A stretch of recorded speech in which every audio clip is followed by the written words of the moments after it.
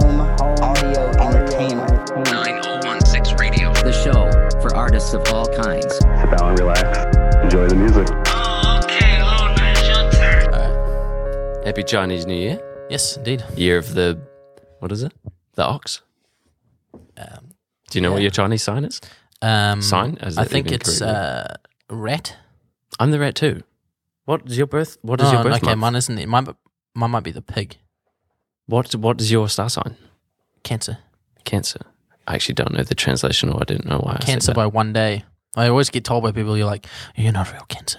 You can claim to be this or that because you're within the threshold, the 1 day threshold. I'm like, what? What? Because my birthday is the 23rd of June, right? And the first day to be a Cancer is the 22nd of June. Right.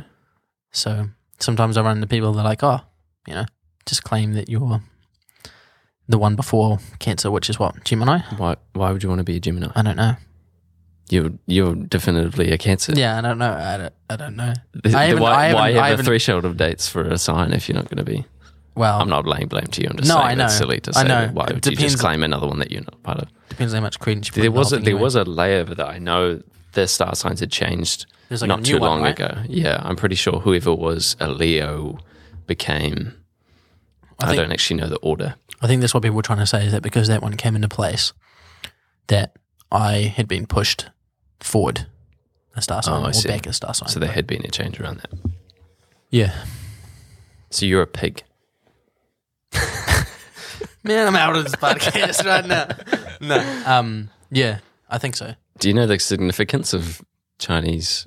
I used to know it a lot when we went over it in school, and just people would talk about it, but I'd be lying if I said I did. Now it sort of slipped me. Yeah, I'm pretty sure I'm pretty the sure I'm a rat. pig. Yeah. What does it mean when it's the year of something?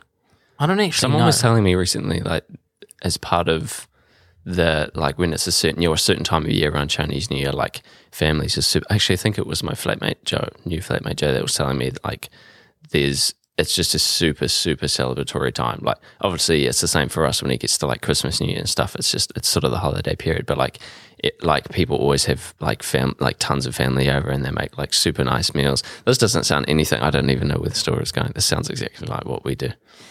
Oh yeah. No, Why does the Chinese New Year fall where it does now? Is I it just how they come honestly to wish I could tell you. I I used to want know you all to of this. tell I me used to everything I know want all to of this know. information, and I don't It's not anymore. gonna- Yeah, I don't know. It would have something to do with the way that the calendar worked, or I don't. I was watching this interesting video. I don't know why this reminded me of that, but how the meter was made. Do you know how the meter came about to be the meter? The meter. Yeah, Like our in metric France. system meter. Yeah. Yeah. Yeah, something like that. Or something to do with the distance that light traveled per second. I don't know, relative to what. But these two dudes had ended up, like, walking across the length of this continent.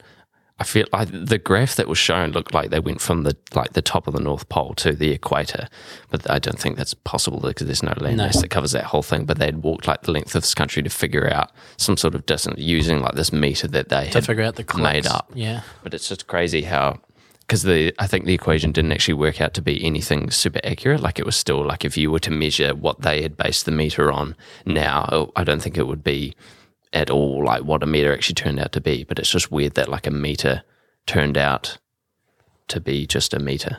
Like, you pretty much just make up a unit of measurement and show it to everyone. Like, back in those times, if you've come up with a way of, like, measuring stuff, Yeah. people would just be like, okay, well, we'll just start measuring things like that. I Yeah. can't believe that America does not use the metric system. That's because think fuck it's you absurd. and everything you stand for. We're doing our own thing. Oh, I thought you were That's- saying fuck me. Yeah. Well, yeah, that too. Fuck you, but also So many people come in at my job, and a huge part of, like, what I do in my job is selling things that are sold in either metric or imperial sizing.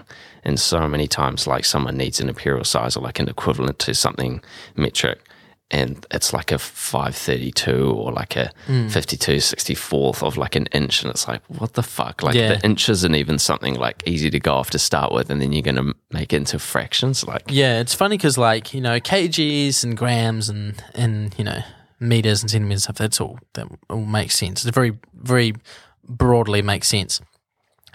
but I started to understand the pounds to kg sort of system, like meters to feet sort of thing that Americans commonly use. So that one isn't as bad for me, but that comes from watching like the NBA and boxing and other things, sporting things and whatnot.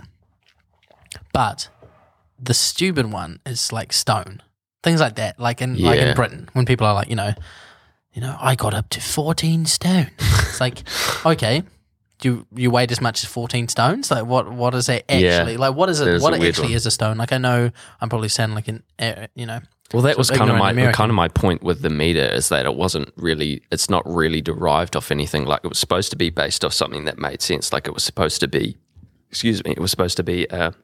a measurement of something that was based off a figure given from Earth. Yeah. So I think it was something to do with like how far light travels in a second or something. But obviously that's not a meter because that would be much further than that. But forgive me, I've forgotten all the information I received from the video. But that's what it was. And it's silly to say like a stone or like a foot, because a foot's not really a foot length because everyone's foot is different. Yeah. And also I think part of what the original meter was measured off before it was the meter it is now was based off like your length of your forearm. So like the tips of your fingers. And obviously it's different for everyone. So it made no sense to have that. But like the original like metal meter that they had made had just like carried on through all these other people like trying to equate what a meter should be used as, or at least all based off this original meter that had been produced. Yeah. But it just makes so much more sense to calculate things to 100 than it does to... Yeah, and I guess the stone thing probably comes from like, medieval times when the first stone that was picked up, they weighed it in literacy rates and comprehension just aren't things. So they're like... How much do you weigh, me lord? I don't know.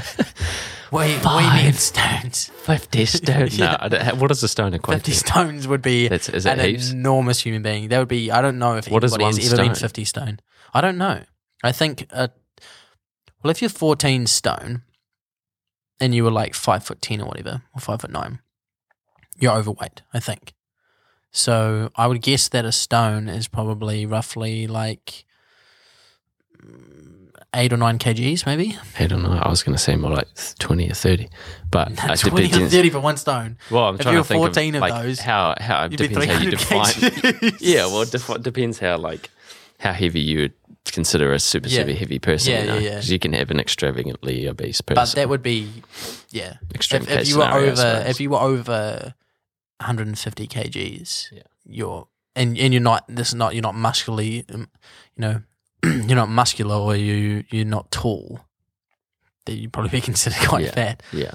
I think the only time that I've seen or measured anything in stone, my grandparents had a stand that had stone on it, and I think I was like 6 or 7 stone at the time I'd measured it, which meant next to nothing to me. Well, that Carey's Bay Hotel I know has one. Well, I don't know if they still do, but that's one of the few times I've ever seen one measured in stone. That one's pretty old. Must be from the early 1900s. Yeah. Someone was trying to explain to me how knots are important in when you're measuring like speed on a boat. Yeah. And I still can't really understand it.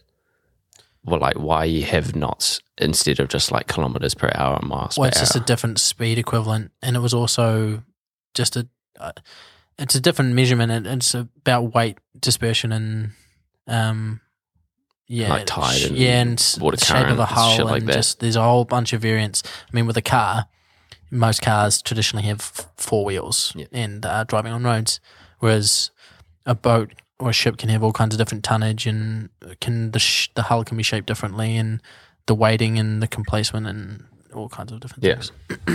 Did you watch any of the America's Cup? Because that was... I don't like the America's Cup. No. I've got this strange thing with the America's Cup, because I was in Auckland 4 weeks ago, and our friend Cam was, telling me about how he was quite enjoying, because he's a primary school teacher, finishing up his class and then going down to the viaduct to watch the America's Cup. And I can understand that. Like, it would be quite cool. It's something a bit different, whatever. But there's just this weird sort of middle to middle lower class feeling that I have about the whole funding of the America's Cup and the way that the America's Cup is portrayed. It just feels like a very exclusive sport to me. It always has. And it's weird because I feel, hypocritical for feeling that way about it, because a lot of sports are exclusive in the sense that you need to go and approach them to even be involved with them anyway. But the America's Cup seems to be an affluent person's idea Seems of to be a pastime. some weird relation between boats and rich people. Yeah, 100%. Yeah, but you're right. It does seem like an elite style sport that is only sort of spectated by a certain. I just disagree with it in the sense. Well, not disagree with it. I remember, talking about this with people where, New Zealand wins the American Cup, won the last one. Obviously, we're hosting it now, and people are like, "Oh, that means, that the government is going to be providing more funding for this to be hosted in New Zealand and yada yada, and more money is going to be putting into yachting nationwide." And that part of it is logical, but it still kind of annoyed me. But then other people would be like, "Oh, but how come, why don't you apply the same judgment to rugby or whatever?" But to me, any rugby game has 30 people on a field at any one time, and that's one field. And there's thousands of those across New Zealand, and then there's like club rooms, so there's people involved in the club rooms. It just is a more encompassing sport in New Zealand, and it's more accessible to everyone because you just need your body. For sure. And that's why it's obviously taken on. There's as literally it did an in the arena roots. built around accommodating people to watch this. Yeah, exactly. So I'm not like a rugby fanatic in the sense that I'm like, the fabric of this country is built on rugby. How do you challenge it? Because I don't, like, anything can be critically analysed, whatever. There's definitely a lot of negative things that come about from that relationship. But to me, rugby is still more accessible, obviously, than the America's Cup is, and I don't think that'll ever change. There's nothing that can make that change for me, the sort of the come up story in the last America's Cup race was, just followed in the news like, "Oh, you're plucky New Zealand's winning this." It's like, yeah, but really this is a ship built overseas with like the investment money of a bunch of different people that aren't even really based here, that are only in it to, I don't know, it's just weird. It has a lot of intrinsic things on like the kind of periphery involved with it that just doesn't like sit well with me, because it doesn't seem very upfront, like For sure. There's a lot of messed up things that happen with the way that rugby is ingrained in this country in terms of people committing crimes and then being led away with them, or being unpunished because it's like, oh, we don't want to mess up this young man's rugby career even though he's been raping people or whatever. That part of it is definitely wrong, but at least there's a sort of upfront honesty about how sort of impactful rugby is, or a sport of that kind of caliber, just nationwide. There's a lot of employment that comes from it all the time, and it's not just a thing that happens once every 4 years that sometimes New Zealand is good at, and we all suddenly are supposed to support it and be like, hurrah, hurrah, and then or every other year we suck, and then people are. But I guess that's the nature of sports. It's like now the Black Caps, people are very on board with the Black Caps. Like, this is the best the Black Caps have played potentially ever. Like, they're top of the world. They're actually cracking it at the moment. But that doesn't seem to be shifting the cultural balance of how people feel about it. Whereas I feel like because the America's Cup is so heavily influenced by money and grants and media exposure, because they know that that's what the rich want to see, then that seems to be just taking a lot more spotlight than it probably should for how impactful it is for the average New Zealander. I don't know. Yeah. I'm probably rambling anyway. No, it's good though, because I don't know. Would you be saying different, I suppose, if you were so enthusiastic about the sport? For sure. Like, can you translate a lot of what you feel about that to rugby? I understand, like, there's a huge amount of money that goes into it. Like, do we do pretty well on the America's Cup? Like, do we typically come out on top, or is it typically America? No.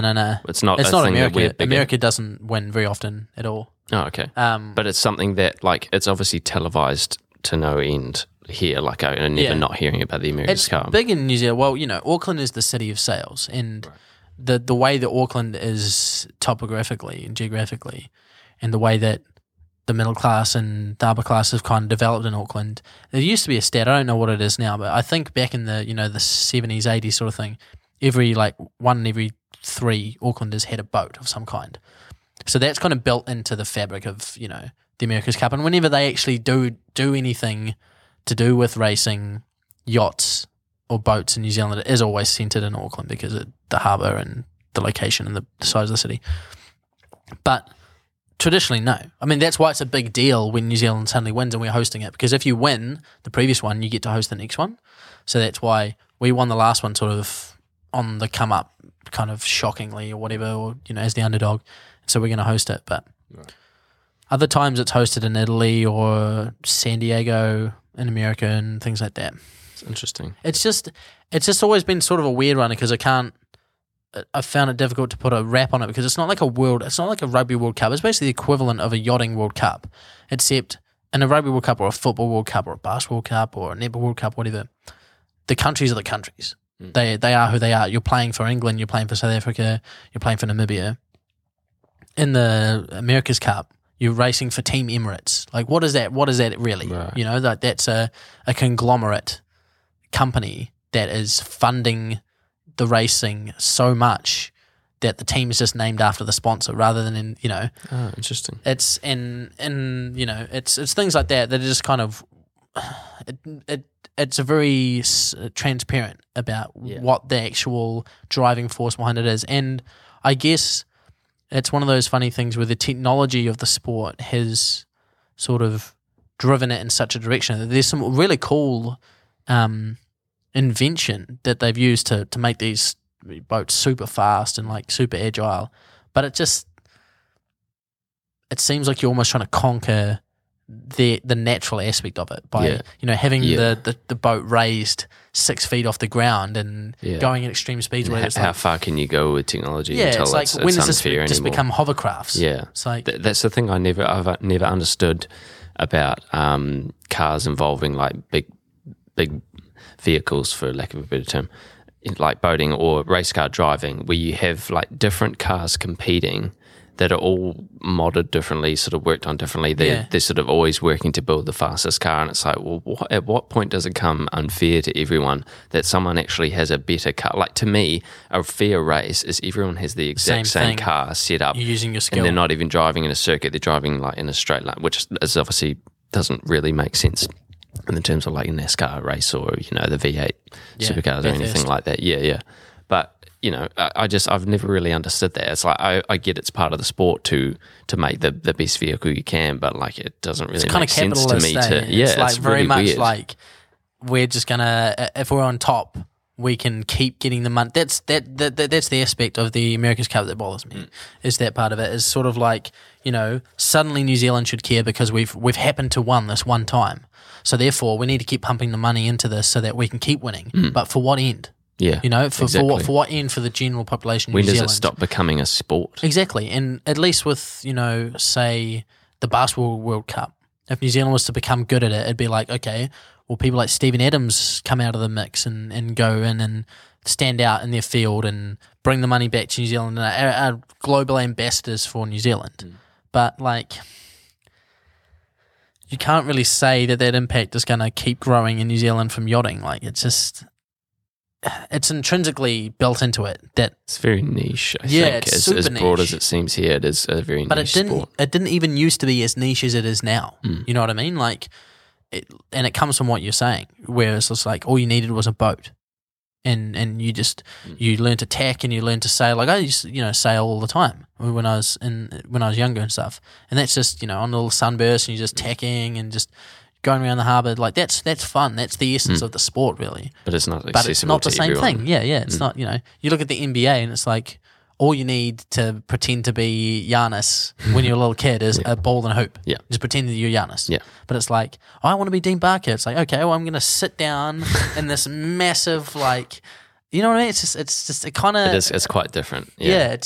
And I don't want to sound like the douche that's shitting on people's sports for liking what they like, because there's lots of things that I like that people be like, Liam, that's fucking stupid. Like, Yeah, why do you like exactly. this? And that's why it's so hard to talk about these things fairly, because there always is some sort of bias. Like I feel the same way. I think yachting is somewhat ridiculous. Like you couldn't pay me to sit down and watch the America's Cup, because I just get no enjoyment from that. Next to no enjoyment, because it's slow to the spectator. Like, granted, once you're on those yachts, you get a fair bit of speed going. Obviously, it's a race, but there's no sort of adrenaline that happens there for me. Yeah. Generally speaking, I don't really see what is so captivating about it. Just that really slow paced sort of But it's obviously very physically enduring Oh, for sport at the sure. same time. You're- Like they're they're fucking athletes. hanging, the whole body's hanging off the Oh, side they're of the yard. athletes. Like they're fucking They risk crazy. their bodies as well, Yeah, you know, like you 100%. see them like capsize and stuff. So I It's can like, appreciate that, and I can watch them and be like, wow, these guys are, you know, putting in the hard yakka for a long time as well. Like it's obviously a big race, but I've never really understood that kind of sport from a spectator perspective. And same again with like NASCAR and V8 supercars, like watching cars run laps for God knows how many laps they do on like NASCAR. It's like what? Like who's really watching that? I just want to watch the last lap. Like seriously, like and again people to just our need point, to get it's fucked up and watch car crashes. for don't sure. they? Like, but it's just like I think it is a very American thing, and not that really sort of explains it, but no one's going to watch all of the laps like in total. You know, it's just such an interesting thing, and an interest again because you've got all this sort of slightly uneven ground, like in terms of the vehicle's performance and what like one vehicle is potentially far better than another, and that will succeed. So how can you really like justify that as fair? Like to me, a pure race is a 100-meter sprint. Like I always compare these races to 100-meter sprints because that to me is like the most organic race that there is. You're all competition you're distilled, all in really, isn't blocks. You're all just you, and you're running in a straight line. You've all got the same line, same distance, same space. To me, that's a fair race. Yeah. And I translate that to everything like sports related in that sort of regard. Like, and I also can't like. This is a whole nother thing we could talk about, but like when it comes to Olympic sports, the amount of things that are being added into the Olympics over the last 10 years, to me, some of it is just ridiculous. Yeah, that one's an interesting one though. Is like I don't mind that as much because I see the Olympics evolving since its inception a little bit more anyway. Like I agree that you can't just keep adding everything because then it'll just sort of lose the sort of actual value of winning a medal because if there's so many sports that you can compete in, then it's just like, well, everyone's just going to win one for participating. But there's definitely some Olympic sports that it's like, well, maybe they've run their race in terms of being sports. Exactly. So why not let some of the other spotlight? But it's also that weird thing as well where I think that there's this weird balance between, I think that the Olympics is still quite important in terms of like a global sense and in terms of, you know, allowing people to, because it's an art form, you know, people being athletes is an art form and that they dedicate their lives and their practice and I agree with that. But I also think that the model for the Olympics is super outdated. You know, the fact that countries just bid and lobby for it by demolishing projects where people live and polluting their waterways and they have no need to demonstrate that they're not fucking their own country up to do it. You know, like the last one of the last, was it in Rio? It's one of the Olympics. There was like, they couldn't even do some of the water sports because there was so much pollution in the waterways. And it's like, this is silly. Why are these people allowed to damage their city damage their country for the people who live there just so that some people from overseas can come for like 4 weeks and then fuck off? Weird concept, you know? When they built all the sports stadiums in London for the London Olympics, they demolished a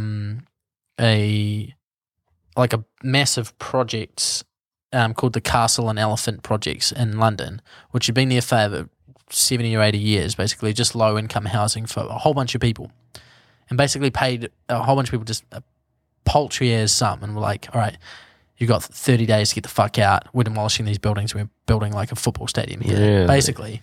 Fuck. And like the ability to just like, you know, sort of play it off for gentrification or be like, oh, you know, we've done everyone else a favor because we've demolished these projects where all this crime is happening, et cetera, et cetera. You know what I mean? Just the gymnastics in which they take.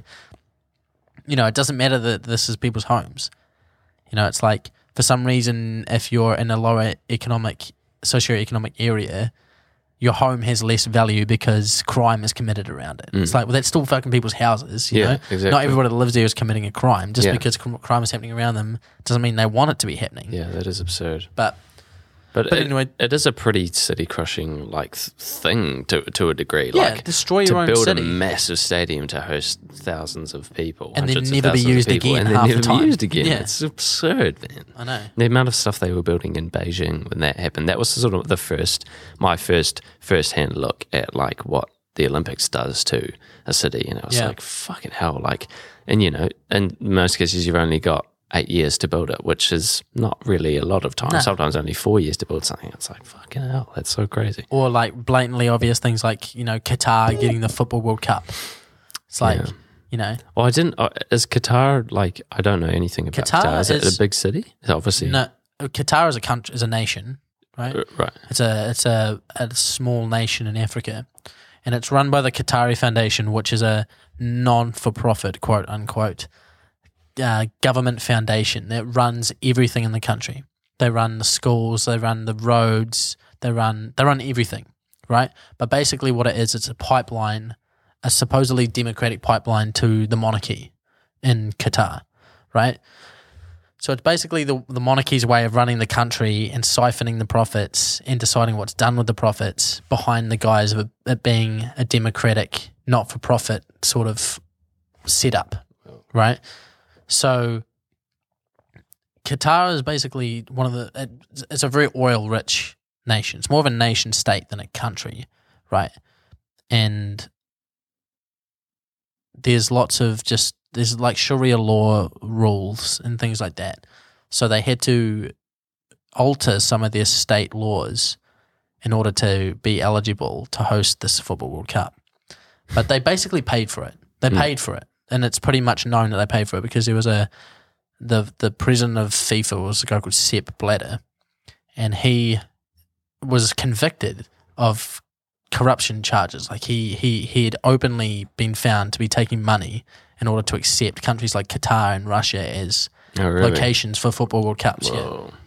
Basically, Qatar is just not the condition. Like people were dying in Qatar building the stadiums. Really? Because they were being worked so hard to create the stadiums in like 40-degree, 45-degree weather that they were dying from exhaustion. Jesus Christ. Yeah. So is that still happening? The Qatar Football World Cup? I don't know. I don't think so. What is that next I year? think it's supposed to be 2022, but And the I don't know. Olympics, that's next year, right? But I don't think it'll you happen. think- What year are we in now? We're in 2021. It's this year. But isn't it every 4 years? Yeah, it was going to be in 2020. Oh, was it? Yeah, it was supposed to be last year. Whoa. But I don't think Okay. I think it got rescheduled for this year, maybe next year. But I don't think it'll happen. It's Well- like it's like the All-Star game in the NBA. It's like you can't really be forward thinking and be like, hey, we're gonna run a very health conscious, coronavirus conscious sort of sports league, and then like all of a sudden they're gonna have an All-Star game. Like they've had problems with players getting the coronavirus, being in contact with other players and not being able to play games because they're like, due to the health and safety protocol, we can't have these people who've tested positive in close proximity to these other people, therefore we're not going to play this game. But then the NBA comes out, it's like, oh no, we're going to have an All-Star game. It's like, that's one of the biggest risks there is to get all of the best players in the NBA together. What happens if one of them gets coronavirus, they all get it? Then the whole season just is destroyed for one game. I don't know. I didn't realise that. Yeah, just a weird old can of worms. Should we talk about bloody Super Bowl. the Super Bowl? Yeah. What- I didn't even, it went right over my head. I didn't even realise what was on until it was over. I had seen, just because we're in New Zealand, we don't really get a lot of news about it happening, so I was completely unawares, and I don't really follow any sports pages on social media or anything. Yeah. So, the Super Bowl's done. Well, I only knew about it. Well, I mean, I knew kind of who was in it, but I don't follow American I didn't football. realise Tom Brady was in it again. That was the first headline I saw, was like Tom Brady wins his 7th ring. or something. Yeah. Which Well, is crazy. So I was watching it, and because Brandon is my brother-in-law, is from the States, and so he's quite into it, and there was quite a few people around at my parents' place to watch it and stuff. So I watched part of it. I didn't watch much of it at all, to be honest. It's too slow. The game Yeah, takes it's a so long fucking long, game. and I had no stakes in it. I was like, ugh. But the halftime show is what I kind of was interested in, Yeah, of anything. sure. I haven't actually seen anything of it, but I've seen Right. plenty of memes It's- and yeah, as yeah, you yeah, do as you after do. every fucking major event. I think they did a really good job of keeping it pretty minimal, and like, you know, I don't know. I had a Was weird- he there, or was it like a broadcast Yeah, he was there. thing? Yeah, he was there. So that was all He was set just on up one to- side. He was on like and rather than being in the middle of the field to start with, he started like in against. They obviously unoccupied one part of the stands. Right. And he started there, and that's where like some of the songs started. And then he went into a back room that was behind that was like a stage, like a maze. That's where that meme of him like twirling Sure, around. sure. It was weird. It was interesting. Like he looked like a mannequin. Like he looked like, you know, you see some photos of the weekend and he looks Yeah. fucked. Like he actually kind of looks like he hasn't slept in days. He just looks real kind of like drug ravaged Yeah. and just generally like he's just kind of living it up. He looked so pristine. Like he didn't have a single wrinkle. It just looked weird. It looked like he had been sort of like just defrosted like from a cryogenic sleep of like a week or something, you know? Like, But I mean, he's kind of in his prime, really. oh yeah, for sure. Like, don't get me wrong, he's not like some drug-addled fuckwit or anything. But like, You know, he had a lot of makeup done for like one of his recent music videos, right? right? Like I don't know if you've seen a lot of funny photos of him. I know there was the photos of him that came out before one of his music videos dropped. He's got like really exaggerated facial features, like cheekbones, and his like jaws all puffed Like up really for this sharp. video. Like it's looks like he's been stung by bees all over. Right. But it's like comically, you know how you get like a Yeah. caricature in the newspaper and Yeah, everything's yeah. accentuated. It's like that, and he had that makeup done for one of his videos. It just that might have been something that you'd seen. It was interesting that the sound engineering was definitely, you could tell that they, for the first like 10 minutes of the performance, they were like going back and forth with the mix. Like, Oh, really? yeah, we could see that he, in some of the parts where like his, you know, sort of, we would have overdubbed like falsetto parts into his songs, like I Can't Feel My Face and those Sure. songs and stuff.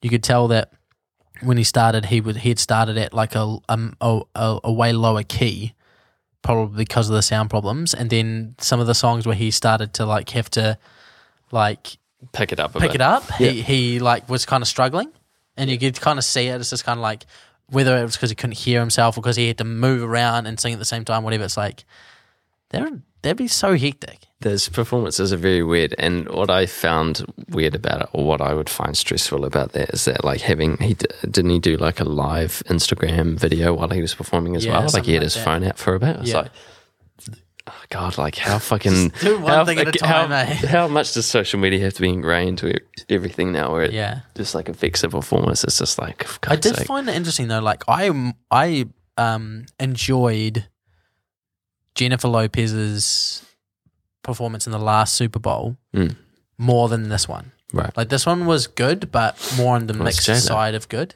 Yeah, well, but I don't really like J-Lo. But like I appreciated the pedantry of it and was kind of like, this is well done. She's like 50 and I just was kind of like, this is really fucked how the standard, whether it's like a gender issue or whatever, the way that the actual performance was analysed was so much different for the weekend than it was for like J-Lo and I can't remember who else was in it with her. Justin Timberlake. No, it was another woman. Sure, it's just Shakira? I think it was. Yeah, it wouldn't be surprised she's in. But anyway, like their one was way more like just see negative douche comments being like, oh, 50-year-old slaying, and just crap like Jesus that and like commenting on their looks and that rather than the performance. Yeah. Whereas like the weekends one was way more just like, you know, like just commenting on the performance. Like it was Well, like almost natural that's- like that's what happens, man, with females. yeah. Oh, for sure. Yeah. But it was just sort of like ugh. Yeah, it is weird. I felt he was, it seemed like the right choice to have as an act for the halftime show. I can't commit to watching the whole game. I tried to watch a whole Super Bowl last year, or maybe the year before that, and I got through like the first two quarters. I was like, oh my God, this is only like halfway through. Yeah. It's such an American thing, I think, to have such like strung out events like that, like an excuse to have a day of watching football, you know, it's just crazy about how long it's strung out for. But yeah. one thing that tripped me out, I'd seen a video of the crowd and I was like, oh, so people are allowed to go to the Super Bowl. Like I was like, what the it's fuck is Florida. going It's on? Florida. And then I had to look it up because I was like, why the fuck is this stadium packed full of 25,000 people? people. but there were cardboard cutouts Yeah, everywhere. and there were still 25,000 people there. Crazy, man. What the fuck? Florida. Of course you'd still... Like, that's the thing, eh? Like, you have to have the Super Bowl. Who cares about COVID? Like, the Super Bowl must happen. That's the feeling I'm getting from it. But still, like, even, it looked legit. Like, I just saw a video of, like, Tom Brady afterwards, like, hugging one of his teammates, and it just looked... there was people everywhere. I was like, what the fuck's going on? That's the crazy thing about it is it's going to get better. It's going to get... The pageantry is going to become so much more deceptive. Yeah. It's like this is the transitionary... We are in the new normal now. Yeah, we're in the transitionary period where, like, now there's not going to have to be any justification for faking things. Yeah. Like, it's just you're going to be able to do things like that and represent an event or a thing that takes place in any way you want. Like, that's kind of what you're seeing with what's happening with the way that the insurrection at the American Capitol is being dealt with in the States. It's like you don't now it no longer matters what everybody saw. It matters that one side is arguing one aspect of it, and the other side is downplaying the aspect of it. So it's not even it's almost like people have accepted that the world is so messed up and unpredictable and weird ever since, say, like 2016, that it's acceptable now to ignore fact, to just pick a side for the sake of it. Like it's weird. It's also kind of dangerous for the way that morality is changed in terms of, like, things that would cause global events. Like I saw the other day that the new US administration had come out and said that they're deeply disturbed by reports of mass rapes happening in these Muslim Uyghur concentration camps in China. And you think about that sentence, the US is condemning mass rape in a concentration camp. That is legit the kind of stuff that people fought world wars over, but now all it has to be is a comment. All the United States has to do is say, oh, we're deeply disgusted by this. Yeah. And that's it. It's like, if it's affecting the economic bottom line now, then... did that just come out? Yeah, a couple of days ago, maybe 2 or 3 days ago. But that's considered to be the United States coming back and showing some backbone again. It's like, what? Not actually taking any action. Yeah, you think about this, like, your morality is completely based on economics now. It's not even based on we're worried about how we'll get judged in the scheme of history, because things have just become so acceptably skewed now that there is no definitive history anymore. The definitive history in the past was, the Nazis were bad, the Allied powers gathered together to fight them at all costs. People from New Zealand, from India, countries that weren't even close to the conflict, sent people to die for what is considered to be it was a morality issue. It's like, we don't want to be fascist, we don't want to have a certain religion or people persecuted. And now the exact same things are happening everywhere.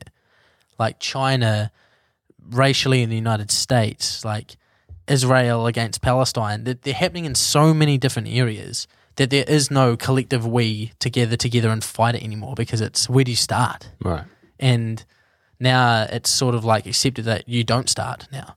You just keep rolling along and hope that it doesn't get worse. And if it does get worse, just change history or teach your children or the people that are going to come after you that there's a reason why you didn't step in and help and X amount of people died, Yeah. It's is there weird. a lot of, like, I don't know, built up tension between those countries that there might be a reason why there's no action being taken? Like, is there sort of like America and stuff that's happening, like you say, in like Pakistan and Iraq and stuff? Built up tension. I know next to nothing about this topic. I'm just sort of like trying to understand. I'm not saying that you should, but I'm not saying that you should. Yeah, but like when there's wars that have been happening in those countries for historically, years, for sure, is there potentially a reason why there's no sort of action being taken? taken? 100% there is, and that's part of the concept of mutually assured destruction, I guess, that has existed forever.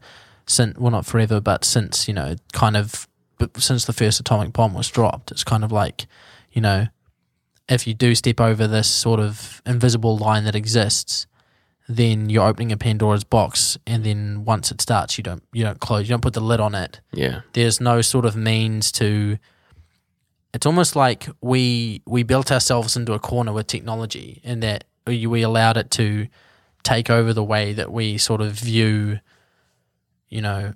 morality, and that it's got a grip on us so much. It's like social media, like if social media was any other form of media or any other form of, if it was video games, if it was traditional, let's say historically video games or things that people considered to be generational threats, rock and roll music or whatever, there was big rallies and big pushes against that.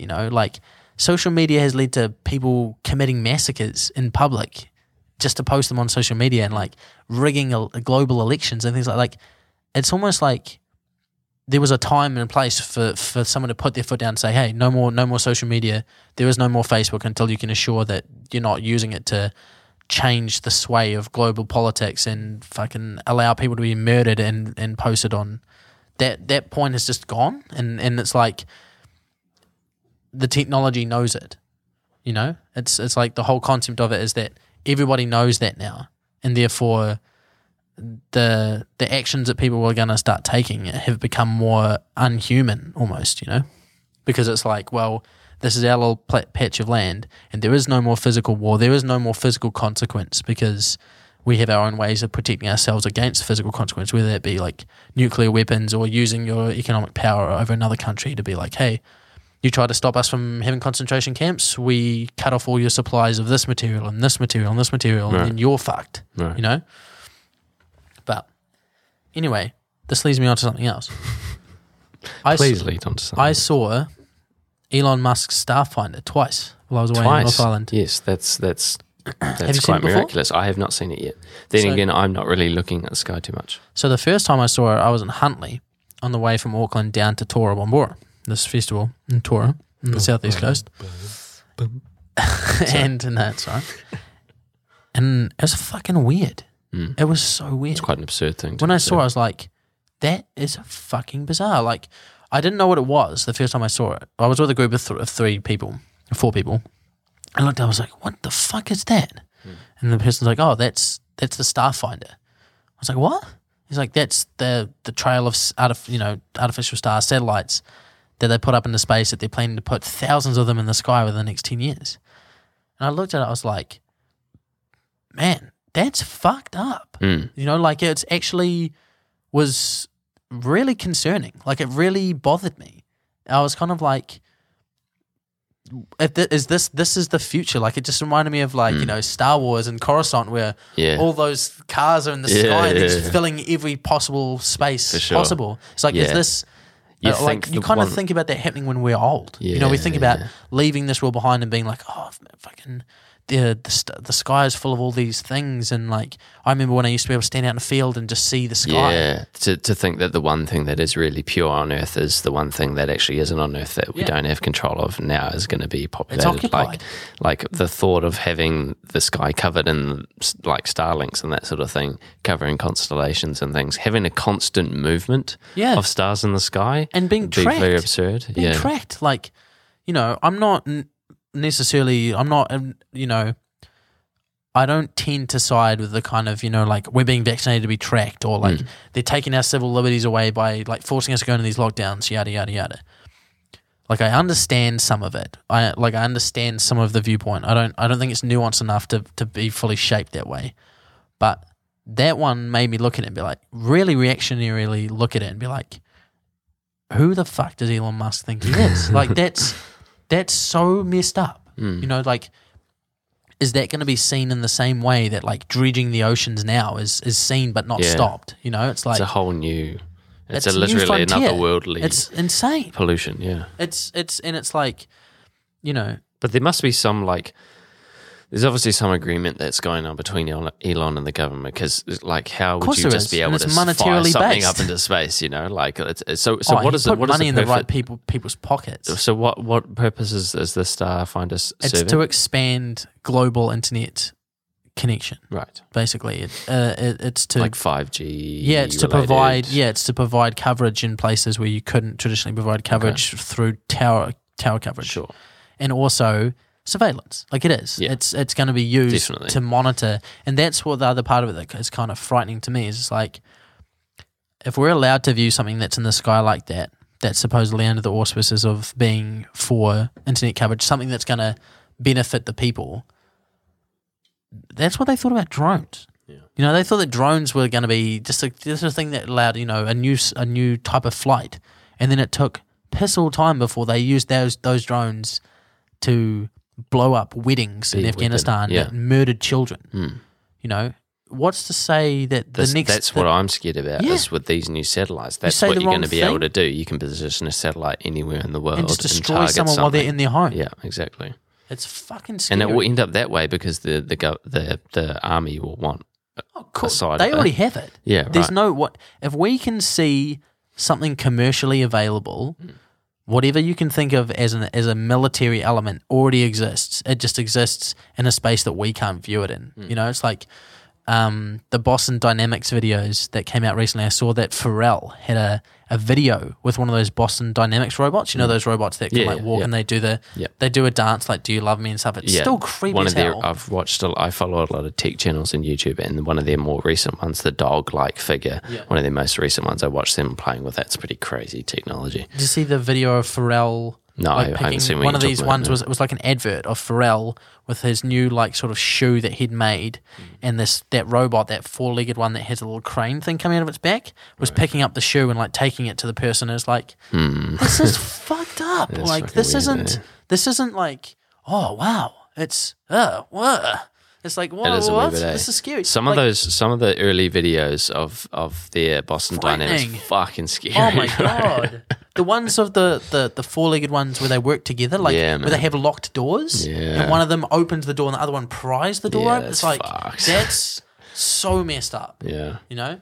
But I saw the Starfinder the next night at Tora when one of the bands was on stage, and it Yeah, was that's on right. this Tell me like about that. dusky sunset, and they Yeah. played the music from Interstellar. Yeah. And I was like, oh my god, Yeah, this it's is like, it was one of those nights I was like, Jeez, fireworks Fireworks, going off. wow. Probably going to get a bit of that, guys. Chinese fireworks. Right at the window. Holy Chinese shit. New Year's. Well, look at that. Actually got the perfect view for it.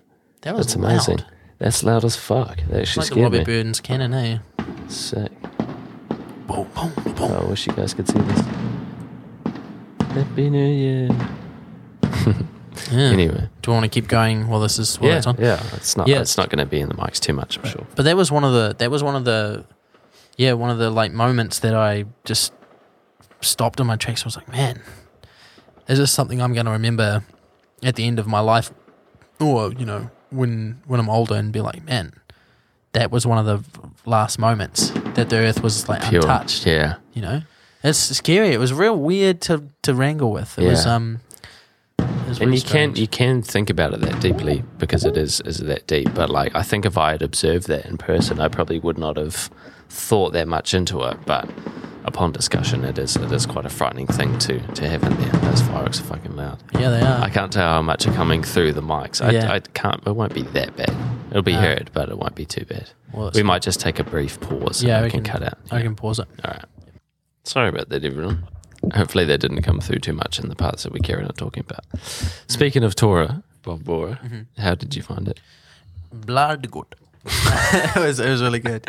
Cool. I enjoyed it highly. It was All right, thanks for coming along. Sorry. smaller water bottles this time around. Yeah. Kieran's getting cheap, ladies and gentlemen.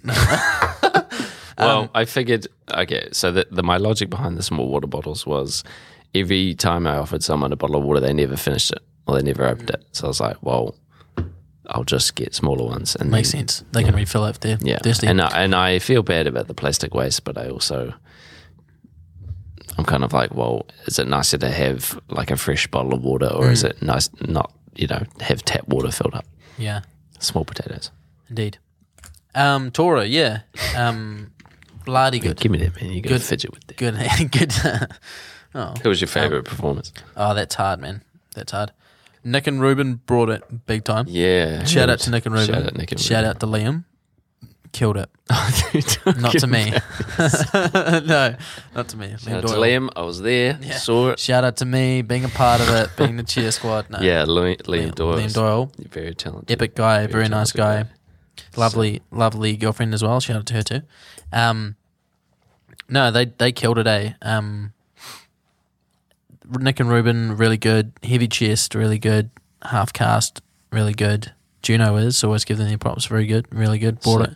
Good Dunedin names there. Yeah, there's some good Dunedin names there. And, man, there wasn't anybody that wasn't good, really.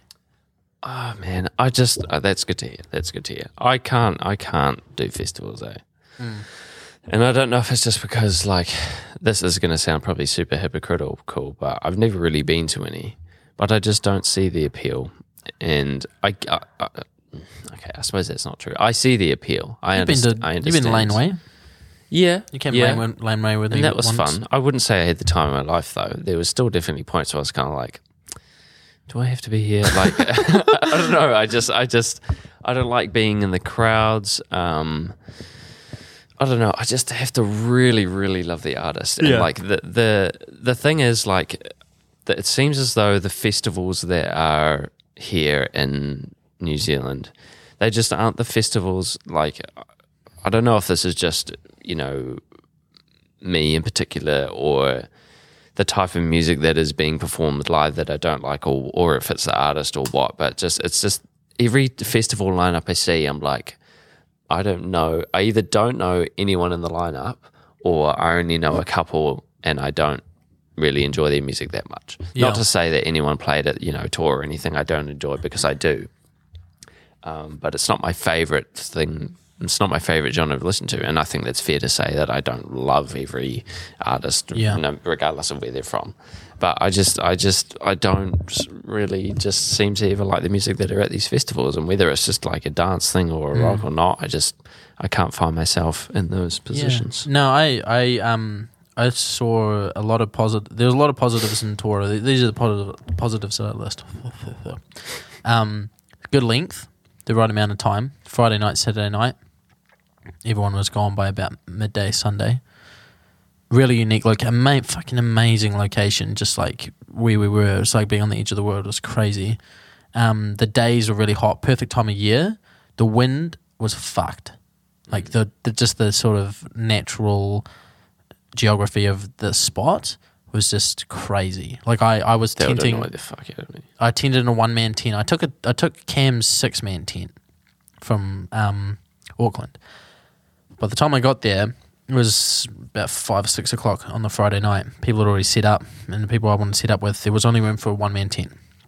So I went beside Dan's tent, and I was like, oh, I can't put up the 6-man tent. There's no room. So I borrowed a 1-man tent, and it ended up being the saving grace, bro, because midnight, about 11 o'clock midnight on the Saturday night, the wind 11 was... o'clock midnight. 11 o'clock to midnight, around there. Sorry. Pedantic prick.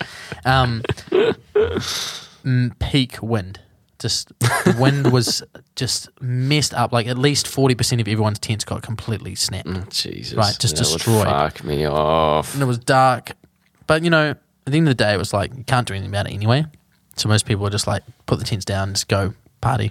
That's what we did. So the wind, not the best. What about all your stuff? I moved a lot of my stuff that was important into other people's cars and stuff that I travelled with. And then the tent was just the sleeping stuff and just, you know, is what it was. So overall, it was fine.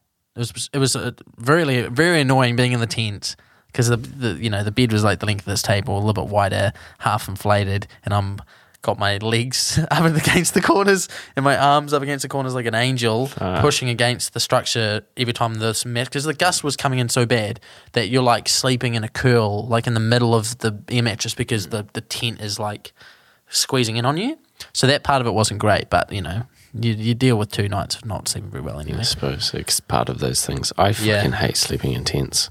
The older I still am fine with it because I grew up doing it, and I worked on the vineyard and slept in a tent for like 2 months straight. So anything is kind of fine compared to that. But yeah, the older I get, the more sick of it. I would be in people's vans, just like chilling. I'm like, God damn it, I need a van. I need a van like this. For sure. if I want to keep doing this as I get older, and I think that's the line I'm going to have to cross anyway. Is I'm going to have to commit to something like that anyway.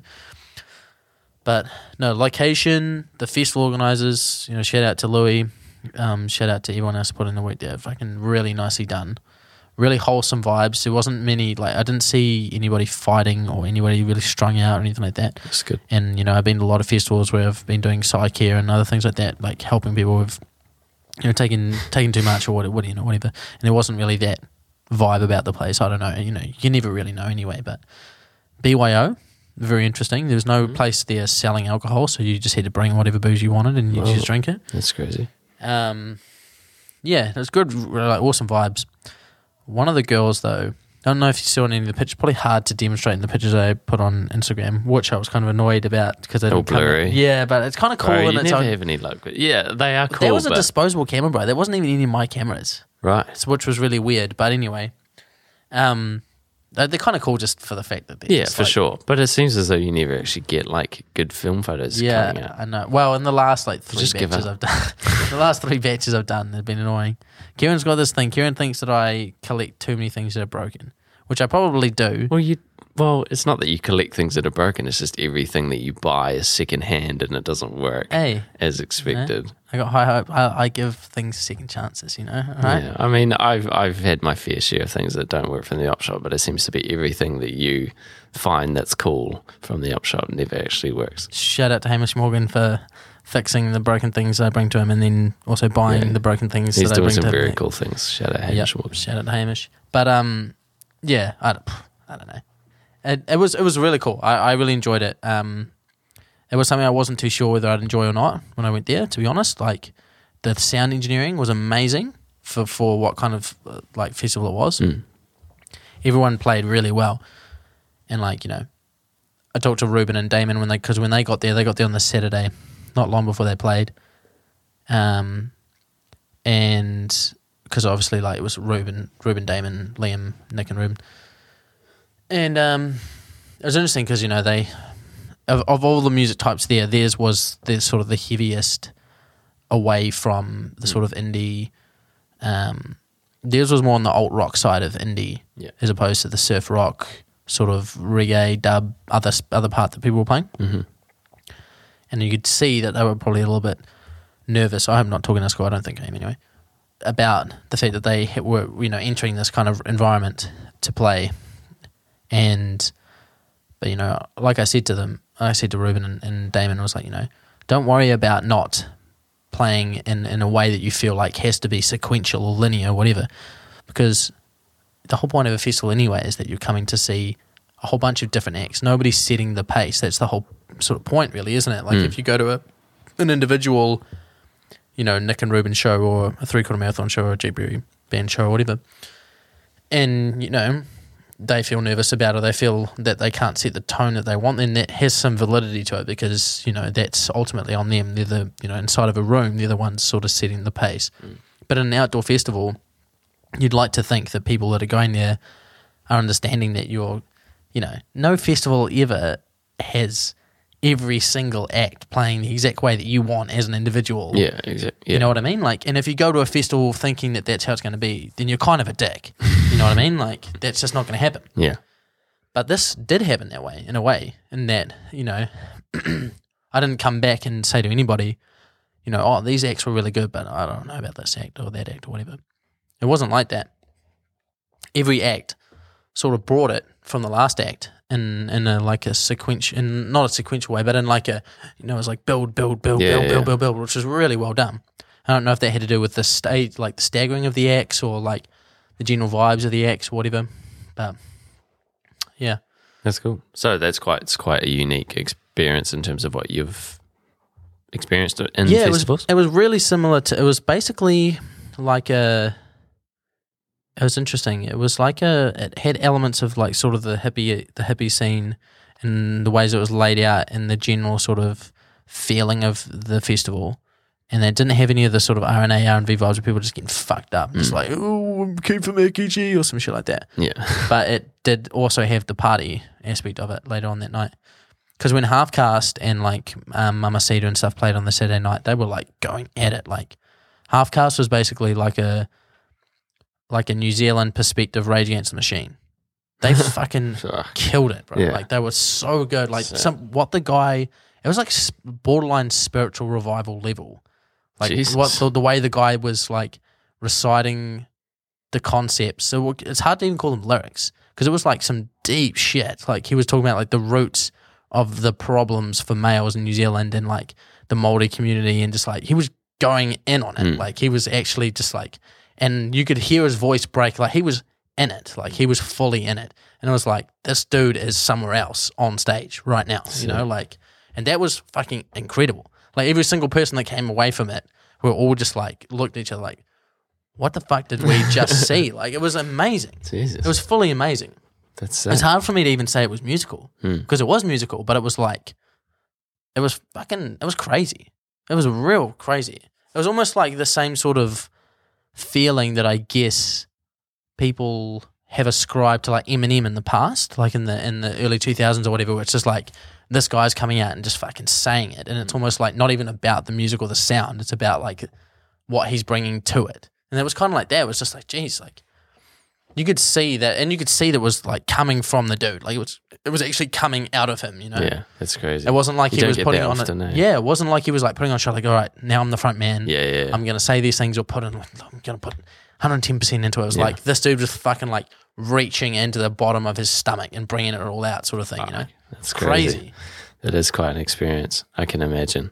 But yeah, like it's also a creature comfort thing, you know? Like I won't lie, there was like, I was fucking rinsed the next day and just really dry and just sun-stroked and just like let's get the fuck out of here, you know? Like, this was Sunday. awesome. Yeah, it's like, this was awesome, but holy crap, I'm so keen for just like a roof and just a splat out, you know? Yeah. And shout out to Beatrice and Jason for having us at their place in Martinborough, the nicest place ever, So dude. cool. Oh, that sounds like a good weekend. It was mean. And I was supposed to go back up to Auckland and spend more time with friends up there and do some more stuff up there, but I couldn't take a 9 hour, like, Yeah. the people were It's a driving lot. for 9 hours and there was going to be 4 of us in a van. I was like, I just need to get back to Dunedin and just sort my shit out at this stage, you know? Have you seen that Beacon Festival that's coming up Nah. in March? It's like a dance festival. I can't remember. It's only just come out. Eden Burns is playing a couple. It's supposed to be like a dance specific festival, like house sort of festival. house music sort of style thing, which looks pretty cool. A couple of my flatmates sound like they're going to end up going, but yeah, I don't know. I never see headlines for festivals and just like get so fizzed about it. Because that's what my flatmates were doing. Like, they saw that lineup and they go like, "Oh my fuck! Like, can I afford to go? Like, can I get time off at this time?" Like, just absolutely fizzing about it. I'm like, man, this does nothing for me at all. Like, I would really love to see Eden play on any given day, but I'm not like busting to spend money and go up and do it. Like, that's just not in my nature to get into that sort of thing. I don't know why. I just never really experienced it, so I'm not really. Maybe that's it, or maybe I just have to go to a festival and then understand it a bit more. It's in Queen's Wharf in Auckland on 27th of March. Yeah, right. Yeah, I guess, I mean, you know, man, Eden, killing it. Shout out to Eden. Yeah, he's doing big things this summer. Eh? He's had some pretty big shows, which is really cool to see. Yeah. Because I feel like he's sort of like he's there for like a month and then you don't see him for a while and then he has like a record release. I think he just had an EP come out like today I just saw. So it'll be sick. I'll be keen to listen to that. Yep. Judy Kelly's got her next her debut single, I think, coming out as well. Yes, she did mention that. I think it's February 26th, could be wrong, could be 21st. It's in late February, so keep out for that. Obviously Judy was on the pod just recently. So yeah, she's very interesting to talk to. She of the people that I've had on here, I've thoroughly got a good insight into, you know, what people do in their practice and how they come up with their work. But she seemed like she had it all very much under wraps and was very able to explain what it is that goes into her musical practice in quite a decisive way. Yeah. Which is very interesting to listen to. She's pretty very rare. articulate about it. And a lot of people, I think, are sort of so up in the air about how they approach their art and how it all sort of comes together, because you don't really, like, not a lot of people are going and so sort of you know, It's with analysis, such a isn't planned it? mind, yeah, and then not going, okay, so I'm gonna work like this. I'm gonna go in today, and I'm gonna do rah rah rah. You just most of the time, especially with like music, you're just sort of going in and you're just strumming away or whatever until something comes to light. Granted, that's sort of part of what she was doing as well, but the way she was able to sort of explain how it all comes together was pretty crazy, because it's hard to get that out of people sometimes. Yeah, like I for struggle sure. with that. I can understand it, you know, from performing as well. Yeah, you know, once it's out there and once sort of the concept's out there, you want it to speak for itself, really, because it's hard to, you know, to take something that's organic or whatever, or being produced within you, and you know, such and such, and try to force that into analysis, or try to, you know, put it under investigation or whatever. Especially when you don't necessarily want to project a meaning onto it before it's even born. You know, you don't want to, like, you know, so if somebody is, somebody is, like, you know, talking about a release of a single or performing live or whatever, you don't necessarily want to go out and be like, oh, this is what it has to be like. You know, this is the way you need to perceive it as the public, whatever, because this is the way that I've conceived it as an artist. Or whatever. Yeah. And that's never really going to happen, is it? Because it's all subjective. It's all interpreted in whatever way that you're going to interpret it as, you know. Like it's you can have such a thorough concept about something that you want to put forward, but you can't guarantee it's going to be interpreted in the same way. You know, it's all going to be taken different meanings. People are going to translate things to their own thoughts and feelings around a certain subject or whatever it's going to be, you know. Yeah. That's a strange thing about it. It's weird to think that, you know, something that you love, someone else hates, you know. It's such a weird thing to think that we're all so the same, but also so different in that regard. Like, and same with tastes and foods and, you know, that sort of thing as well. One person can like something, someone else can hate something. It's like, well, what is so different about funny. people in that way? It's funny how that can also, in a weird way, be like an intro into the music for some people too, though. Like, I was listening to some podcasts last week about it was a rivalry podcast. It's about musical rivals, right? And it was about Robert Smith, I think his name is, the lead singer of The Cure, and Morrissey, the lead singer of The Smiths, and sort of the rivalry that they had in the 80s and whatever. And that kind of made me re-listen to some of the Smiths music and The Cure's music, because I've always kind of liked both of them. I like the Smiths music, and because it's super unique.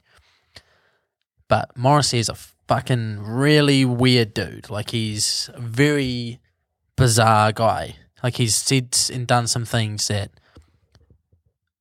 basically led him to be cancelled. Yeah. Essentially, you know. He said some things in the past that were kind of quirky that people were like, oh, you know, Morrissey, he's sort of a malcontent. Like he said, you know, people that eat meat should be murdered.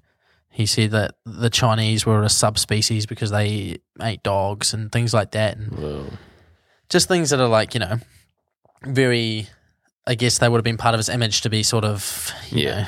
I knew of that story, that he was a bit out there. I didn't know anything. Well, recently he's been in trouble because he wore a BNP pin, which is the British National Party. He wore a pin on stage of the British National Party, and basically they're sort of anti-immigration, pro-Brexit. They're like a what people consider a far-right political group, basically, on the fringes of like a white supremacy group. And then he basically came out and was like, yeah, I believe that England should be a white country, like, you know, basically came out and was like, said things he shouldn't have said about views he probably shouldn't have. And that led to a lot of record stores being like, we're not going to stock the Smiths music anymore, and yada yada, which led me to be like, you know, like, I agree that he's a prick and that those views aren't necessarily acceptable in a progressive society, but why should the other members of the Smiths be tainted with the same brush as him? Like, why should the Smiths music suffer from that viewpoint that he's shown? Like, his solo records to not be stocked, I completely understand that. And to be choose as a business owner to be like, I don't want to play or have this person represented because of their viewpoints, so I can understand that. But, you know, like Johnny Marr and these other guys in this, they didn't do anything, you know. And the music isn't expressly, you know, I can't even remember a Smith song that was about politics or you know, overtly about, like, there were some political ones, but I mean, like, overtly, like, you know, anti-immigration or whatever. But it's also like reading and hearing about that is what brought me back into listening to the Smiths music anyway. You know what I mean? So it's like there's this weird counterbalance between infamy or intention and whatever that does bring people in towards music, but it can also repulse people away from the music.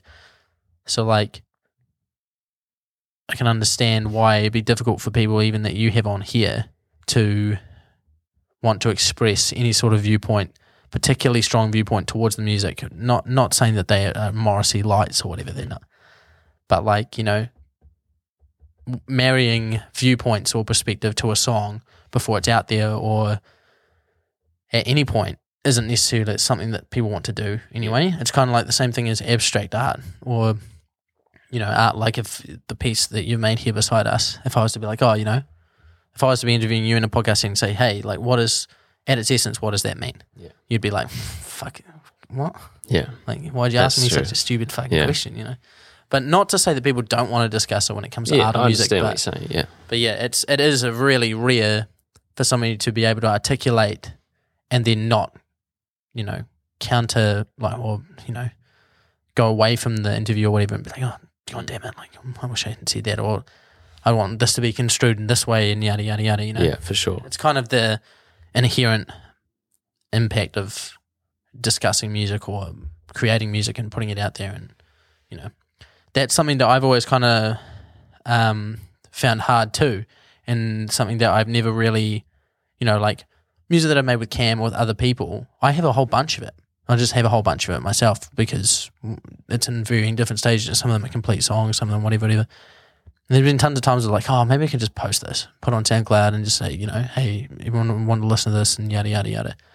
But then I just don't, because it's just like, you know, it's like a countering act in your head, you know, like, oh, this can go out and it could have this impact, or it could go out and it could be, I guess the biggest part of it is the fear of it being ignored. Yeah. Like not even necessarily people hating it. At least that's a reaction. You know, at least you'd be like, okay, well, I suck. Yeah. And I should stop. It'd be more like, you know, you put it out and it's just like, it's just in the ether. Just nobody knows it exists. That's worse to me. And that's why it's like, unless you're sure, I guess that's where the whole commercialism aspect of music even came from in the first place, is that like so many acts would have just compromised and made things that they knew were going to be mass heard or distributed and seen at least vaguely positively, because you're like, oh, fuck, like this is me. This is a piece of me that's out there. Yeah. I think that though, if you were to put something out there and that it did end up in that situation where it was being ignored or there was no attention being paid to it, that would really prove your liking of the thing. You know, your reaction to that would determine how thoroughly invested you are in that practice. Because if you put something like, you've been doing music your whole life, if you were to post a track now and everyone ignored it and you got no feedback about it, you wouldn't go, well, fuck, I'm just going to stop making music because no one gets it. You know, because no one got it. Yeah. So if anything, it should be a drive. You know, it should be like, okay, well, you need to at least start you need to get the wheels turning. You do, for sure. Like, you can't just expect to come out with your first EP and it's going to be brilliant for everyone. You've got to build yourself up to people like, okay, Liam's doing some shit. Liam's there. You could see that. Not many people would probably listen to it, granted the amount of people I follow that post new shit that they have all the time. Like, I'm not going in every single time I see someone post something, listen to everything. There's tons of things that have gone over my head, but I know about. Yeah. But at least you can see that, and that's the power of social media. For sure. Is to be able to see that someone is working. So I think, fuck it. But that's, do it. Well, that's the other part of it. So I probably will at some stage just collate. Like worst case scenario, you just take it down. Yeah. Doesn't fucking matter. Yeah, I know, for sure. The amount of things that I've posted online and been just like, taken down. Oh, fucking no one liked it and took it down. And then the next day comes around. Yeah. I guess it's just something. But I understand it's sort of can also be a personal thing too. Well, yeah, I mean, yeah, it's sort of like in the stage, it's sort of like the stage transported into a medium, you know, and like that's something that I still sort of struggle with anyway. It's like performing live and sometimes feeling really good and being like, oh, you know, like this is it. I'm clicking, I'm getting it. And getting feedback and then, you know, just being like, oh, man. And then you just do another completely random situation and you're just in another environment and it's just not the same. And you're like, oh, for fuck's sake. Like, is this, you know, what? It's like, it's almost like it's almost like a natural cycle of things. You know, you dribble a basketball, then you expect to be able to shoot a basketball, then you expect to be able to consistently shoot a basketball. You know, it's like music is like that, and that you dribble the basketball, you have the first couple of good performances when you're younger, and you feed off that energy of getting it from the crowd or your parents or your teachers or whatever, and you're like, wow, this is the affirmation that's inside of me is being affirmed in other people's reactions to me, sort of thing. But then a whole bunch of other bull crap that it's just part of adult interaction and like sort of human interaction as you get older, it just all combines, you know? Yeah, right. It's like I've said to people, like, I could much rather play in front of, you know, 1,000 people I don't know than 50 people I do know. You know, and I kind of have done that before, you know, like some of the best performances I feel like I've had, like on, you know, those OUSA lawn, like International Food Festival stuff, and just nobody's looking at you, nobody's paying attention to anything, and you're just like, you're just in it, and it flies, and you're just like, oh, fuck, that was really good. And then sometimes people will come up to you and be like, oh, that was really nice, and you gain that little small amount. But then I'll play in front of fucking 3 of my friends, and I'll just be like, you know, I don't know what's happening. I don't know. I don't know why this is happening. Right. And then it's just like, fuck, is that something that ever goes away? And it should, and it will. But it's just... It's the curse of music, I suppose. Yeah. What's the curse of anything, you really? You eventually have to perform something. But it's sort of like that. It's sort of like this too, is that this one's a funny one because I never felt particularly nervous coming on to this podcast and talking, obviously because we're friends, and like I don't envision, even though I know that people that have listened to this and come up to us and talk to us about it and ask us about it and still do to this day, I don't envision those people listening to it or hearing my voice when they're listening to it, you know, and possibly because I haven't really listened to I have listened to these conversations eventually, but I don't listen to them after they've happened. Yeah. Like, and like enough. A lot of people probably say that as well. Yeah. I'm sure Judah and stuff will probably say that too, that they recorded it and then they probably just didn't really listen to it, or they probably just, you know, fine. And that's just, it just is what it is, you know. It's like, you know, you said how you have to get used to mixing your own voice. Yeah. When you're making these podcasts, it's the same kind of thing, you know, like just becoming accustomed. Yeah, well, some musicians might love to listen to the sound of their own, and I think every musician sort of does to a point. Well, yeah, if you're listening to yourself singing, but listening to yourself talk is different. Yeah, yeah, but still, it's a concept that is you're least, you know, accustomed to, is hearing yourself. Yeah, regardless of what it is. But I've had a few people come on and say that they're probably not going to listen to it back, and that's fine because I'm not really expecting someone to come and talk to me for 2 hours and then go listen to themselves for 2 hours. You know, it's the point is to have the conversation for others. Yeah, so the point for me and the guest is to have the chat. The point of the podcast is to have it for everyone else. You know, I don't think I've listened to a full episode back. Maybe the first one. Yeah. Just because I was doing so much editing and was so nervous about putting the first one out to be sure of everything, and had to listen to it all through to make sure we didn't talk about some bullshit. Mm-hmm. But like it was, which I do speak a lot of. I apologise out there to the speak radio. A fair bullshit. Yeah, there's a lot of stuff that gets cut out of these that you should be glad gets cut out of these. But that's the only time I've really gone through thoroughly and like listened to stuff. Secret cabal of lizard people is running the world. What is this whole fucking lizard thing? Actually, no, I'll take back my question. We can go into it. I wanted to talk about something that we just mentioned before. So, where do you stand on like? So, say you have a favorite artist, be it musician, be it actor. Those are the two main examples that I can sort of explain what I'm talking about here. So you have a favourite actor. They have the great roles in movies. Every time they put a film out, you love it. They're great. You support their work. And then it comes out that they were racist, blatantly racist. Yeah. You know, or that they'd done something in the realm of rape, molestation, that sort of thing. Do you stop watching their films? Well, that's an interesting thing is a conversation I had with some friends the other day about Roman Polanski, right? So Roman Polanski obviously made some very, very good movies. You know, Chinatown, Rosemary's Baby. This is a director? Yeah, So he's kind of one of the key examples, I think, in the whole sort of art against the artist sort of debates, right? Yeah. Because he basically drugged and raped a 13-year-old girl, was arrested for it, let out on bail and ran away. He left the United States and went to France, and he's been living there for 40 plus years, escaping the punishment of what he'd done, basically. And he continued to make movies. He made a movie in like 2001, 2002, called The Pianist. It had Adrian Brody in it, and it won the best picture Oscar, right? While he was in hiding, and he'd been filming it in Switzerland and France because he couldn't go back to the United States. And he won the Oscar for the best director.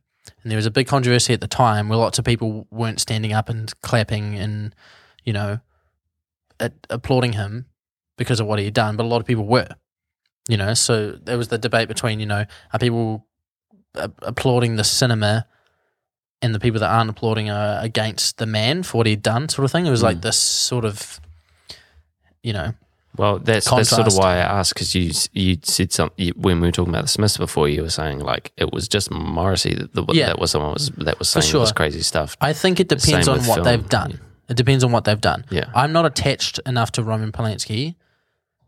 His films haven't had enough of an impact on my life for me to have this sort of unconscious support of the art anyway. Yeah. So that one's a hard example for me. So personally, I think what he did is absolutely abhorrent and not really in the realm of forgiveness. You know, I think that if there's somebody that has, you know, said a racist thing or done things that are considered to be, you know, in the ever-changing sort of zeitgeist of humanity, unpopular at one time against another, and they show remorse or change or whatever, then I don't think that should be held against them in most cases. But somebody raping a 13-year-old, that's just something that's never going to change in terms of the morality of it. You know, it's not like you can say, oh, you know, raping and molesting a 13-year-old girl in 1977 was okay, because it wasn't. It never was. It never is. And it never will be. So that part of it is harder to separate. But you get someone, say, like Eric Clapton, who I've always found interesting as an example of somebody who wasn't really caught up in the whole sort of Me Too / re-examining the wrongs of the past sort of movement that had happened, where he was in the middle of like his sort of heroin alcohol phase in the 1970s. He got up on stage and basically had a massive rant where he said how everyone who wasn't white needed to get out of the concert and leave England, and he was going to be voting for this politician Enoch Powell who was supporting like far right people. You know, he was saying, you know, I won't say what he said, but he basically said all these people get out, you know, referring to Pakistani people and black people, and like keep Britain white, basically. And he got fucked up. He was fucked up at the time and said it, right? And later he came out when people had kind of come out and been like, hey, remember in 1975 when you said this? Like, this is fucked. Like, this is actually, you ranted on this and you never really apologized for it. And you still haven't apologized for it. And he's like, his reasoning was sort of like, he never really has apologized for it. He's just been like, oh, I don't actually think that this is wrong, yada, yada. And he just hasn't seemed to have been affected as much by that. And he can keep doing things like that. Like 6 months ago, not even 6 months ago, maybe 3 months ago, him and Van Morrison released an album, an anti-lockdown album that basically came out and was just talking crap about the British government for putting them in lockdown, saying how COVID was a lie, how they were lying about all this stuff. Jesus. So basically more stuff that is sort of antithetical to what most artistic or liberal or left-minded people would consider to be okay. You know what I mean? So in a long-winded way to answer the question, it's so broad and it's so in such a massive scope, and it covers such a massive range of arts that it doesn't really have anything to do with any of those subjects. You know, it doesn't have anything to do with art or politics or music or whatever, because intrinsically humans are complex and way different from person to person, and it's been demonstrated that it doesn't really matter what level of fame, wealth, socioeconomic class, race, whatever. Everyone has done fucked up shit, and most of the time, if you examine it, especially from an artistic lens, you know. So if I was to explicitly go into my judgment on those sort of topics and say, I'm never going to listen to the Smiths because Morrissey did this, or I'm never going to listen to an Eric Clapton record because Eric Clapton did this, whatever, there'd be not much that I could choose from to do. And I'm not using that as an excuse to say that their actions were fine, and I'm not unsupportive of people who are going back and saying, hey, remember, like, you know, what you've done is actually wrong, and I support people that are going back to shine a lens on that, to show other people that why they think what happened was wrong. But to completely remove somebody's artistic output because of those events, unless they were really bad, like unless they were like sort of serial molest, like an R. Kelly situation or things like that, those are sort of off the outlier sort of scenarios. Yeah. But like it goes with what we were almost saying just before. It's like nothing is married to an artistic output. You know, there's opinions, viewpoints, perspective, whatever. Stand alone, all those things can stand alone because that's just they are created. They're sort of birth. They're like children that don't ever age, you know? So it's fucking broad. It's a hard question to ask, really. It's long-winded. And that's kind of why I wanted to talk about it, because it is a weird thing when someone that you thought you knew in a celebrity status, you know, was a certain type of way, and then something comes out like that. It's just weird. And just to go back to talking about that movie, what was the director of The Pianist that we were talking about? Roman Polanski. Roman Polanski. So, I mean, in that situation, that begs the question to me, at least. So, in the original question that I'd asked, I was referring to how do you interpret the art before an event. But in that case, like, there's already something that has happened. How do you look at that film with the knowledge that presumably everyone involved in that movie knew about that? 100%. So, like, there's no way you couldn't have, because they had to go to France to film with him. Right. So you have to assume that everyone involved in that made the decision to film with this person with the knowledge of what had happened. 100%. So then how do you interpret the people that are involved in the film? Like, is that film just sort of, do you just ignore that film, or do you still like it's weird to think that there's a whole group of people that knew about what someone had done and involved themselves in something that could be detrimental to their own career. Yeah. Well, that's the thing, is that I think that's the thing that a lot of people have sort of come out and said is one of the main criticisms towards Hollywood, is that there's a standard there that doesn't apply to people outside of that industry, because they're seen as creating art that is above that moral code or that sort of civil code that everybody else in the world abides by. And another good example of that is, I could be wrong, but I don't think I am. The director of Bohemian Rhapsody was a man who directed the X-Men movies. And he also directed a movie in 1997 called Apt Pupil that had Ian McKellen and Chris McDonnell in it. And when he was filming this movie's about a young child who befriends an elderly man who turns out to be a neo-Nazi, and then he's like kind of trying to groom him into the ways of neo-Nazi. And he's a former Nazi, and he tries to groom him into being like, the Nazis were right, yada yada. That's the crux of the film. Not long after that film came out, a whole bunch of child extras came out and said that they were instructed to film a scene for that film completely in the nude, in the shower, with a whole cast of crew around, a small crew, like a smaller than would normally be there for one scene, with this director and like a couple other people, like people who were barely necessary to actually shoot the film, the scene physically, and were told that that scene was not included in the film. So the scene wasn't in the film, and nobody has seen it. And basically, it's kind of accepted that he basically just found an excuse to film these children naked in a shower while they were filming a Hollywood film, and kept it to himself. And then years later, it had publicly come out that these allegations had been made against him, and he still directed Bohemian Rhapsody. Bohemian Rhapsody was still like lauded as a really big film, and nobody ever came out and said, you know, hey, wait, this director actually did something that's bordering pedophilia, if not worse. You know what I mean? So there's a whole bunch of cases, not just restricted to Hollywood, where that happens, where people look the other way. And I guess that's where the Me Too movement came in as well, is that so many people were looking the other way for so long and such a large scale that it all came in at once, and it still probably hasn't been found out. But I guess those people made a conscious decision in the case of Roman Polanski that it was better for their career to ignore the immorality of what had happened and take the clout of working with somebody whose art, who's considered, if you look at a list of directors of all time, Roman Polanski would probably be on the top 10 in a lot of them because of the impact of the movies that he had made, you know.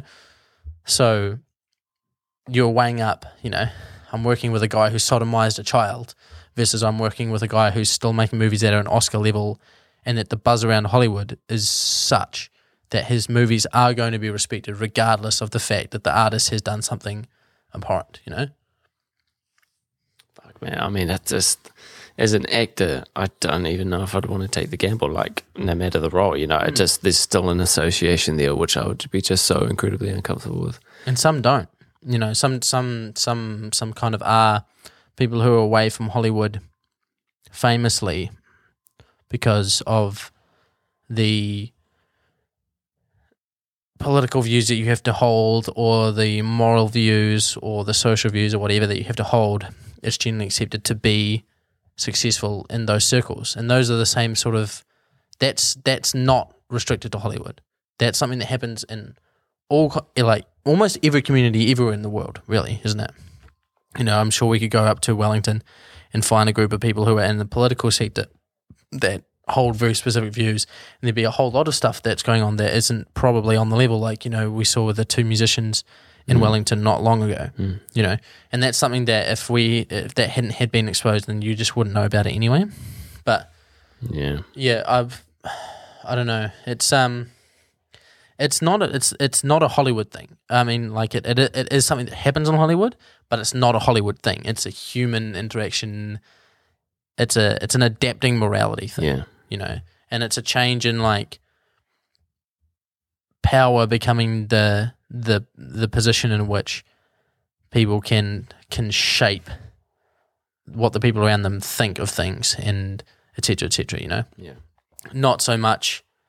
I think people like to think that we're all sort of morally equal, and we all sort of have the same sort of viewpoints on everything because you and I feel that these things are wrong, therefore the people we meet are going to feel that these things are wrong. But all the time it's just not the way it is, you know. And, like, whether that's something that needs to be explored more and taught more and educated about more, which I think it probably is. I think that there's this weird sort of thing that's happened where it's kind of like children and people are educated. It's like the stranger danger factor of things, and, you know, that a person with bad moral judgment is going to come to you in a certain shape or size. But it's just not how it happens. And then even the statistics know that as well. You know, people who get, you know, molested tend to get molested by people that they know, people in their family, or things like connections that are pretty innocent on the surface or whatever, and aren't really innocent. Yeah. You know? It's the irony in it is that, a lot of the times it's not the dark figure standing on the corner of the street, it's the one that's telling you to be aware of those things, you know. Even in some cases, like the one that's closest to you can be the one that is the problem, and that's where a lot of it happens, is where you're blindsided really by something that you think you're safe around, and you can sort of open up to and sort of basically leave yourself vulnerable for something, and the people that are you know, doing those acts or whatever are aware of that situation, and that's the scariest part of it all. And you can't really teach that because it's, you know, as humans you're affectionate and you're comfortable around the people that you are supposed to be comfortable around. So it's just like, how do you teach that? How do you teach kids that there's potentially someone in their family that is going to hurt them in some way, you know? Like, that's just it's just awful. Yeah. But anyways, this leads off to, we're on the film subject anyway, we're talking about Roman Polanski, but I was thinking about this concept the other day. We watched a film called The Colour of Money, right? And we being me and a couple of friends. And you want to know more, copper? Fuck you. Me and a couple of friends, and where'd you watch it? Your mama's house. No, at a friend's place. No, And it had How many friends? It had Paul Newman and Tom Cruise in it. There was a Tom Cruise movie from the 80s. It's from like 1986, I think it is, right? Tom Cruise. Yeah.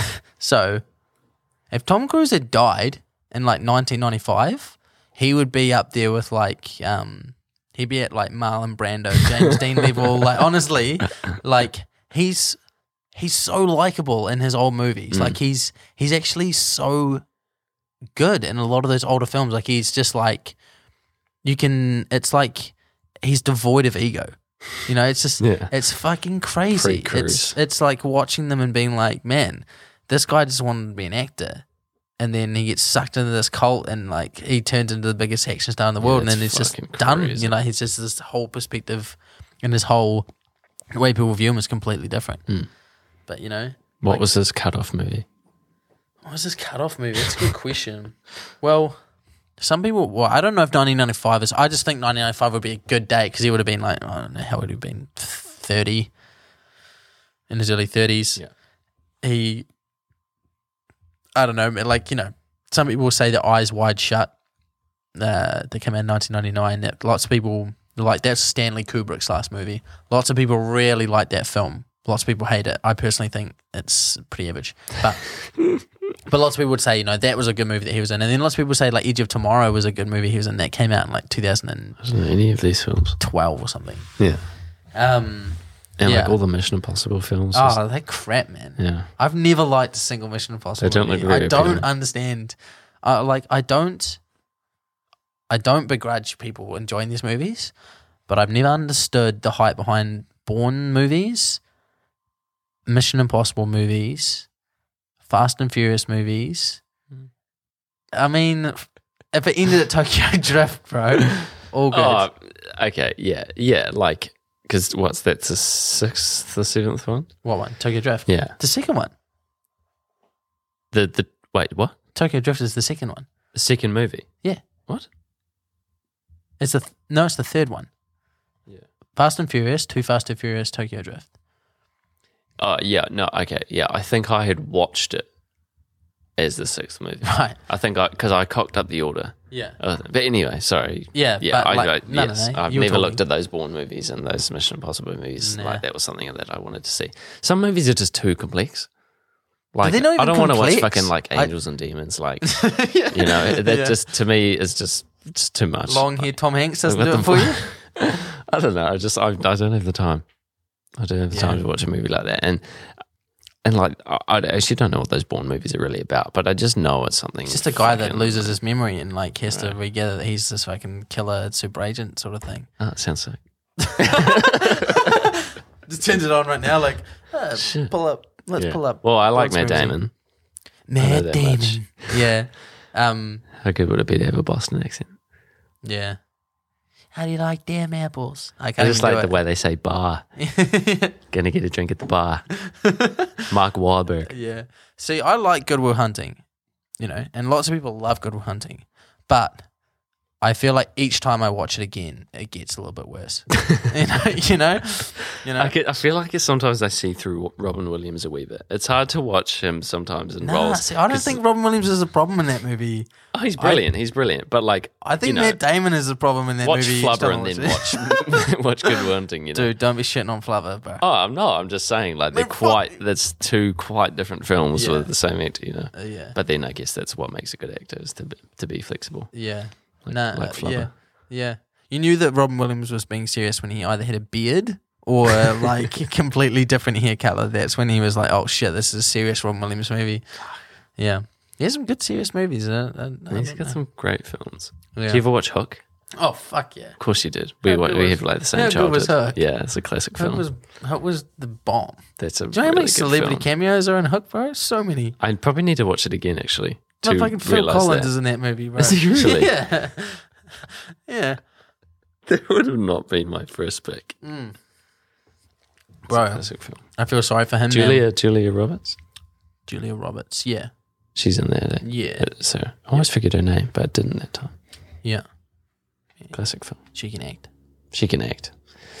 Do you know, I started watching one of her movies. It was that like Eat, Pray, Love or some bullshit God. like that. Eat, Pray, Love. Because I'll admit I love a good chick flick, and I thought that's what that was going to be. And it is a chick flick, but that's all like not the kind of flick that I enjoyed. Like I never.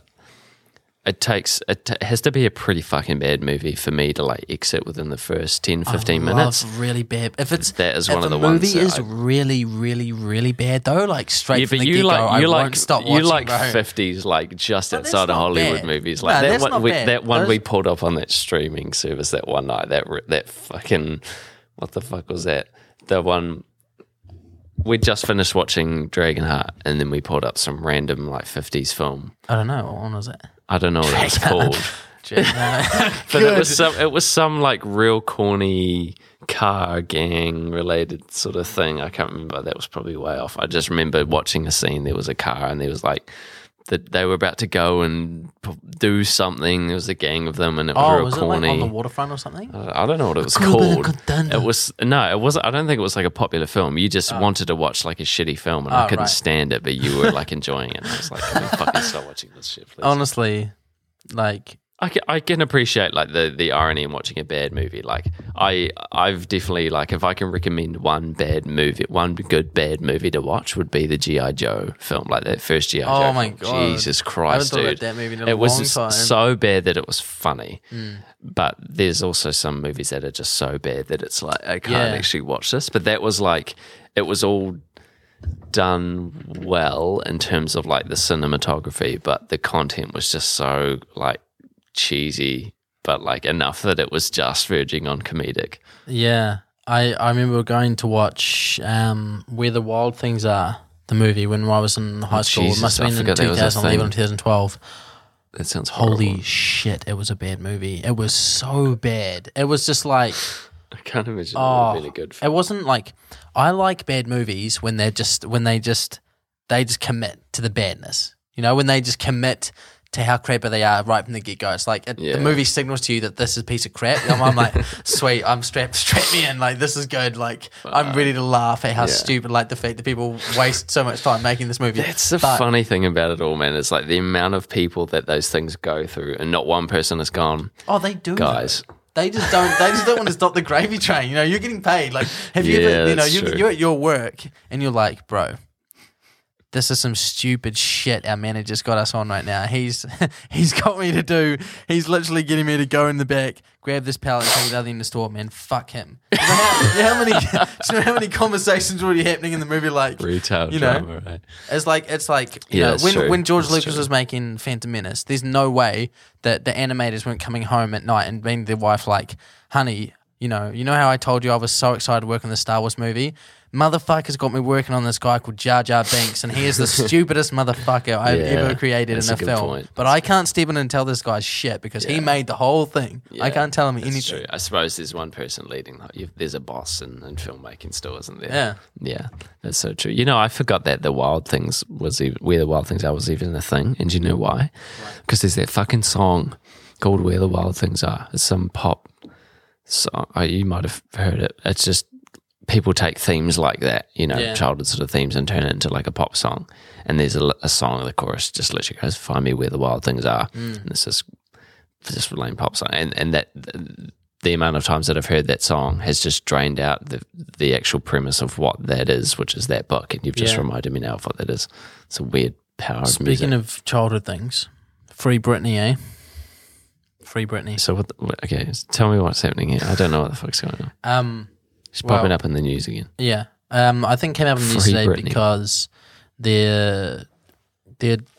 she's currently in a lawsuit with her father to have the state of conservatorship taken out of her father's hands over her life, over her finance, basically.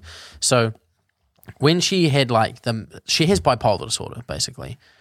When she had the sort of breakdown, quote unquote, remember when she shaved her head and the paparazzi fucking harassed, being a piece of shit. They placed a conservatorship on her, which meant that her father basically had guardian, even though she's an adult, her father had guardianship over her, like in terms of her finance and all of that. But basically what happened is that her dad never gave it up. So it was ages ago. It was 15 years ago, if not more. And she's basically come out and being like, I'm medicated for bipolar disorder.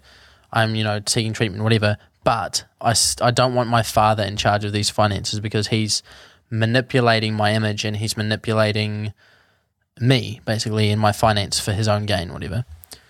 So basically, that's what the legal battle is about removing that conservatorship from her father. Her father sounds like a piece of shit, basically. Her father is like fully just invested in living the lifestyle on her work and her talent and whatever, But not even like, he's like going full like balls to the wall, spending all of her money, jets, food, yada, yada, yada.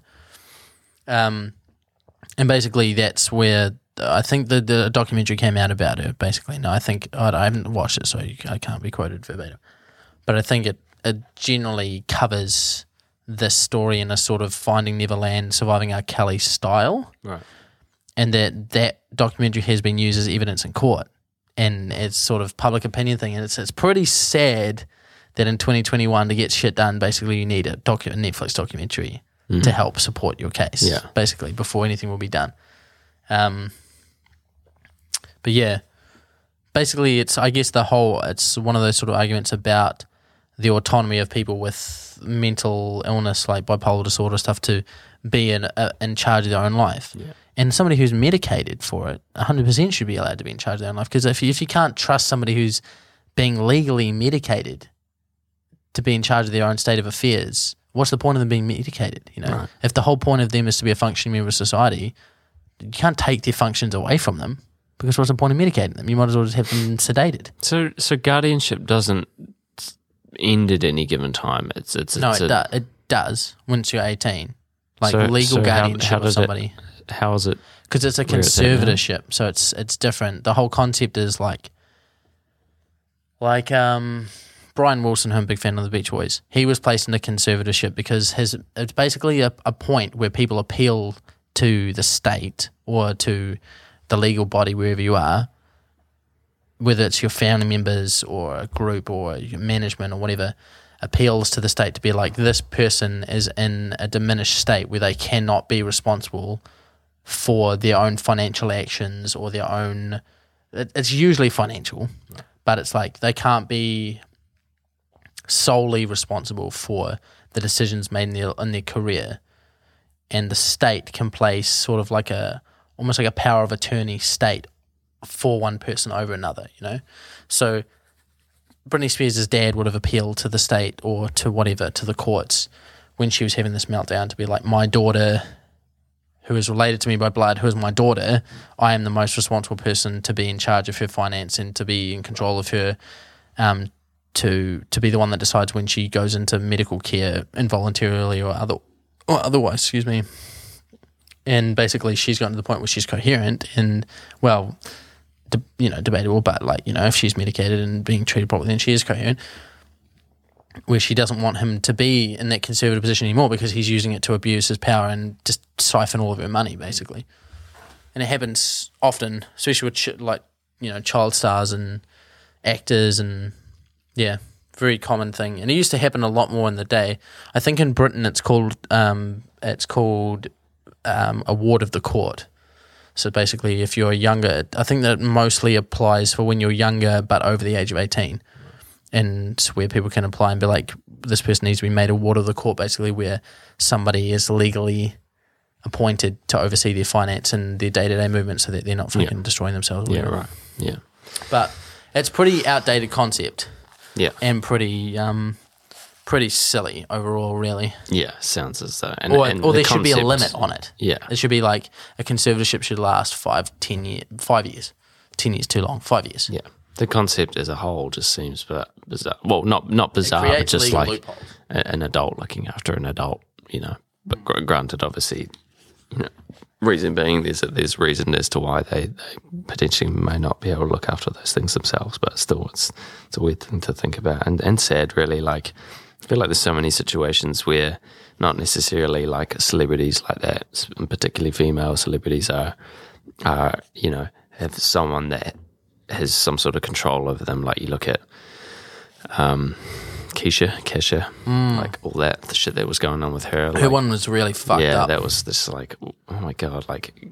And she had to work with him afterwards as well. There seems to be some sort of like, you know, this stigmatized almost thing where like female artists need to be looked after or need to have people like in charge, whereas male artists don't really have any blunders like this, or at least that I know of. Yeah, I think you get a lot more leeway as a male. Yeah. And I think that's what's fucked up is that like if you're pressured by a record company early on in your career to portray the sort of promiscuity, you know, attainable girl thing that lots of record companies tend to sort of press as part of the artist imagery, that gets used against you later on to be like, oh, you know, look how susceptible they were to look how easy it was to convince them to convince her to go on stage wearing only this. Like she's loose, she's easy, she's influenceable, she's not in a clear mental state. It's like that's just fucked. You wouldn't do that to a man. You like, you know, you shouldn't do that to anybody. But like traditionally, that's how it sort of happened, you know. But yeah, it's fucked watching like performances we know, and it's typically like looking back on performances, things we know something's happened, like watching what someone's been going through in their career, and then like watching, you know, like a Netflix documentary about stuff that was going on behind the stage, and then like rewatching their performances with the knowledge of what was happening at the time and what was going through the artist's head, and still having to like live through the performance, get through everything. Like that's fucking. It's like what happened with Ariana Grande. Like I was fully surprised that she ever performed again. What happened? When that bombing at her concert in Manchester. Oh, what? With that bomb went off in the crowd. Whoa. Like killed all those people and stuff. Holy shit. Yeah, it wasn't even long. That was like, what, 3 years ago? 2 years ago? Whoa. 4 years ago? Not even that long ago. She didn't even stop for that long. She stopped for like a month. Jesus. And then she was touring again. It's like, I'd never play music again. If people got murdered at a show that I played at, I'd never want to do that again. You know, like, and I bet she probably fucking didn't for ages and probably still struggles with it, but like, that's messed up. Like, yeah, I don't know how many. Surely a few people. I know a lot of people got injured. Was it a suicide bomb, or was it? It was a bomb that someone had planted. So it says here a shrapnel laden homemade bomb. As people were leaving the Manchester Arena following a concert. Okay, so it was after. Oh, people were leaving, we got right. detonated. So it wasn't like they were performing and you saw. No, but still, like, she still would have been around. 1,017 people were injured and 23 were killed. Fuck. Yeah. Manchester, man. Crazy. Yeah, that's messed up shit. That's seriously messed up shit. I wonder what the premise was, you know? The premise, like why the person did it? Yeah. Oh, it was like an Islamic extremist, I think. Yeah. That's crazy. It's scary to think now that like any time that you're in a crowd, something like that can happen, you know? Yeah. Especially in America. Yeah. Well, that's like, yeah, I'm surprised things like, you know, movie theaters are still going. Obviously, they probably won't be for very long because of coronavirus and streaming. But then things like, you know, remember when the Batman, when The Dark Knight came out and that guy killed all the people in that theatre in Aurora. He killed like 50, 60 people. And lots of people didn't like react because they thought it was part of the film. You know, they didn't like get up and leave their seat. What, like a shooting? Yeah, he went in and closed the doors and started shooting people. Jesus Christ. Yeah. Fucking hell, man. Yep. Do you think that there's a population of America that are just really like not mentally stable? Or do you think it's gun control laws? Oh my God. What was the second part of the question, sorry? Do you think it's more like shootings in America are more to do with mental instability or gun control laws? Both. I think they're both. Do you think that if there was the same gun control laws that we had, say, here in America, there would still be mass shooting? I don't think our gun control laws were good either. Yeah, not to say that they are, but vastly different to what. Yeah, no, I think that it's a dangerous cocktail basically of a whole bunch of people that are, you know, just it's so many. It's almost so large that we could talk about it forever. Yeah. But it's like, it's it's all of the issues in America at once. It's education, it's mental health, it's healthcare, it's like military propaganda, it's nationalism, all of those rolled into that's why it's, they don't help themselves, let's put it that way, because they're so tied to this constitution that was, created the country so long ago. But I don't think getting rid of or putting tighter controls on guns or banning so-called mentally ill people from attaining those weapons would strictly lead to a drop in those events happening. I think that they're not surveillable. They're not predictable. That's why they are so damaging. It's because they're just not. There isn't any logic to them, and to get into the mindset of somebody who's going to commit those acts would require you to be one of those people yourself, and that's the only way that you'd ever be able to stop that from happening. I don't think there's ever really been somebody who's been so committed to committing one of those acts and then stopped and then gone to the police and said, I was going to go and murder all of these people, right, because they can't. Yeah. And that's what's sad about the whole scenario, is that those are the people that could provide real insight and help and really get to the bottom of those issues if they were listened to, but they're not. If you were to go to the police and say, I had this plan to go into a movie theater and murder all of these people, they wouldn't say, oh, you're so brave for coming to tell us about this. Thank you for not doing it. They'd be like, that's an immediate motherfucker, threat. Yeah. you're going to prison right now. Yeah. So not only did you not get to commit it, but you're going to prison for the same amount of time, even if you did. Yeah, that's fucked. But yeah, I mean, obviously, if you're someone in that situation, you're probably not thinking too clearly about who to even go to. I guess that is the sort of first point of call, but you would want to go probably more towards some sort of therapy or some description, which is still a crazy thing to do. How do you get that? And therapy is so far away from being destigmatized globally. Yeah. It's weird. It's like the concept of therapy and psychiatry and everything has reached so many levels of media and influence and whatever, but it's still so foreign. And it's also, it's kind of disheartening because you think that people our generation make sort of steps towards understanding that and supporting others in it, but then the kind of music that's still popularized is still, it's glamorous to be depressed, or it's glamorous to,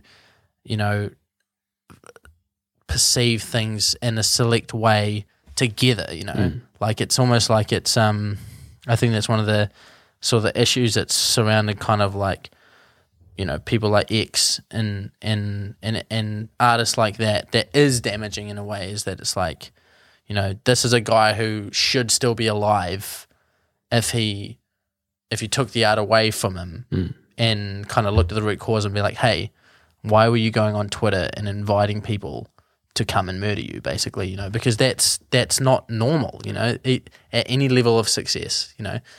If you were to say to me, oh, I was fucked up on perks going into town and trying to get people to beat me up, I'd be like, bro, let's go see someone about that. For sure. But I think someone in that situation, like someone like X, someone like 6ix9ine, are only really saying those things because they're at the level that they're feeling they're at. It's part of the persona to be in such a position of power to be able to say, come get me, I'm here, For sure, but aside from the kind of toxic masculinity aspect of that, where you're like, I'm fucking Tony Montana. I'm not promoting No, that I'm not saying yeah. you are. I'm not saying you are. But you're it's like the Tony Montana last scene of Scarface, motherfuckers, I'm on top. I'll take all your bullets. Yeah. Come fucking try to stop me. Yeah. That in itself, and if you use that movie as an allegory to that, that's the downfall. That's the end. That's not something that you're coming out of positively. That's kind of the tailspin for all of these guys, where it's like somebody should, be stepping in and being like, aside from all the posturing, all the shit, it's like, it's not like there isn't a book this thick showing you all the examples of people who tried to posture, and whoever postured like that and lived. Yeah. Not many. Yeah. And the people that did were probably they were probably faking it and pulling out of that life, you know. Yeah. It's weird, and I don't know where that's heading, because that kind of popular imagery that's associated with the music that's popular at the time as well, it doesn't tend to decline. You know, it doesn't tend to like become more, you know, being conservative isn't cool, you know, and becoming more sort of prudish or whatever isn't something that happens, you know. There's not, you know, there's reasons that 8-year-old kids know the words and you know, the tune to Wet Ass Pussy. You know, it's like that's not something that's gonna disappear, you know. Children aren't going to suddenly not be exposed to that anymore. It's just going to rapidly go. And I'm not like a fear-mongering. I'm not like, oh my God, think of the children. Oh my God. Because that's just silly anyway, because you don't have any control over it anyway. And that's people governing what their children listen to and whatever. That's basically on them. But you do kind of have to wonder, it's like, is it going to come to the point where musicians are so separate from the music that the posturing is just like at another level? Like it's just because you know, you'd way rather have someone like X alive without the demons making as a person, or just making any kind of music than murdered. Yeah, you know, for sure. And I think like lots of people like would say that anyway. You know, I remember I was listening to a podcast about Kurt Cobain, and there was an interview with Courtney Love like maybe a day or 2 days after he had committed suicide, and she's basically, because at the end of his suicide note he had written the lyrics from a Neil Young song that was like, it's better to burn out than to fade away. And she was basically like, at the end of the statement to the public, she's like, they're like, is there anything you want to say to Kurt's fans? And she's like, it's not better to burn out than to fade away. Like, it's not, there's nothing glamorous in this. Like, we found him dead after shooting himself in the head. Like, there's not, that's the end of his story, and that's the end, you know what I mean? And like, it's this weird sort of curiosity aura that surrounds that, and always will. But how do you stop that from happening? Like, it's a weird part of the human psyche that just isn't really understandable. Yeah, and I mean, are we really just seeing this in people that are famous, like celebrities, or you know, is everyone? It happens to everybody, and I don't think them being famous is like a prerequisite to that. You know, it's still an addition nonetheless. For sure, but the people that are famous and are doing drugs and harming themselves or harming others, that there's people doing that aren't famous. There's a whole bunch of people that do that. It's far more common for people to not be famous and to be doing that. Sure. You know what I mean? Sure. Like, it just happens to be that these people are elevated and that their story is allowed some continuum without their existence. You know, there's so many people, even as we speak right now, that are probably living that same sort of lifestyle. It's just, it's not glamorous, or it won't be spoken about afterwards because there's no one to do it for them. Yeah, for sure. And I guess that's the channel at which, though, we start looking as to how we deal with those situations is through celebrities, because they are the ones that the stories get told. You know, you get to see really firsthand how these things sort of pan out and how people act, or you know, what their decisions are at a point where not everything's working out for them. You know, you get to see how it's all working out or not working out, I suppose, in those cases. Yeah. So anyway, I'm going to do what I said about the last time we spoke. I think about the guards, the British guards. I was like, we're talking about some heavy shit. Let's talk about some funny shit. What's the story about Kim Kardashian's son? Okay. With the painting. Okay, so I don't know if this is funny, but I find this kind of funny. I haven't actually seen the picture. I have. You have seen the picture. It looks like a Bob Ross painting, basically. Right. So yeah. So all I've heard about it, she's posted this picture, saying here's a painting that my daughter has done. Please be in awe of this painting. And everyone's basically going, there's no way in hell that your however old daughter, 5 or 6 year old daughter, has painted this miraculous like Van Gogh style painting, and she's real up in arms about it, apparently saying this is ridiculous. She's saying things like let children create and be free and that sort of thing, where it's just like, that's not the argument that's being made. It's the fact that you've blatantly gone and, well, I mean, I don't know what the truth is. I feel like there is definitely a good reason to believe that she has had someone commissioned to 100%. I mean, it's not unfathomable, is it? You know, it's pretty crazy to think that a child of that age could pay something as crazy as that. But this is also me saying this without actually seeing the picture. But from what I've heard, it's pretty like it's really pretty like the for a next child. Van Gogh painting, if sure. it was actually true. You know, I just like, man, if I had a child, even if they weren't Northwest or whatever the Hiku kids, I don't know how many kids she has, but anyway, I would not be putting my kids on social media. No, like, I know it's it is really strange, common for people to sort of post photos like of their babies. I understand, you know, like your wife gives birth or you give birth, and you're, you know, sort of like we're proud to introduce welcome little Mordecai to the world, right? Like we're about to welcome Ishmael. Mordecai with a T? Ishmael. Mordecai. Mordecai. Yeah, like that's.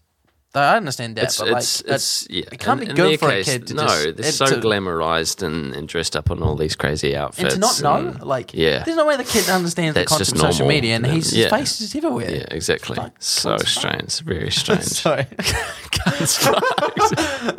But it is, man. It is so bizarre. But we're so.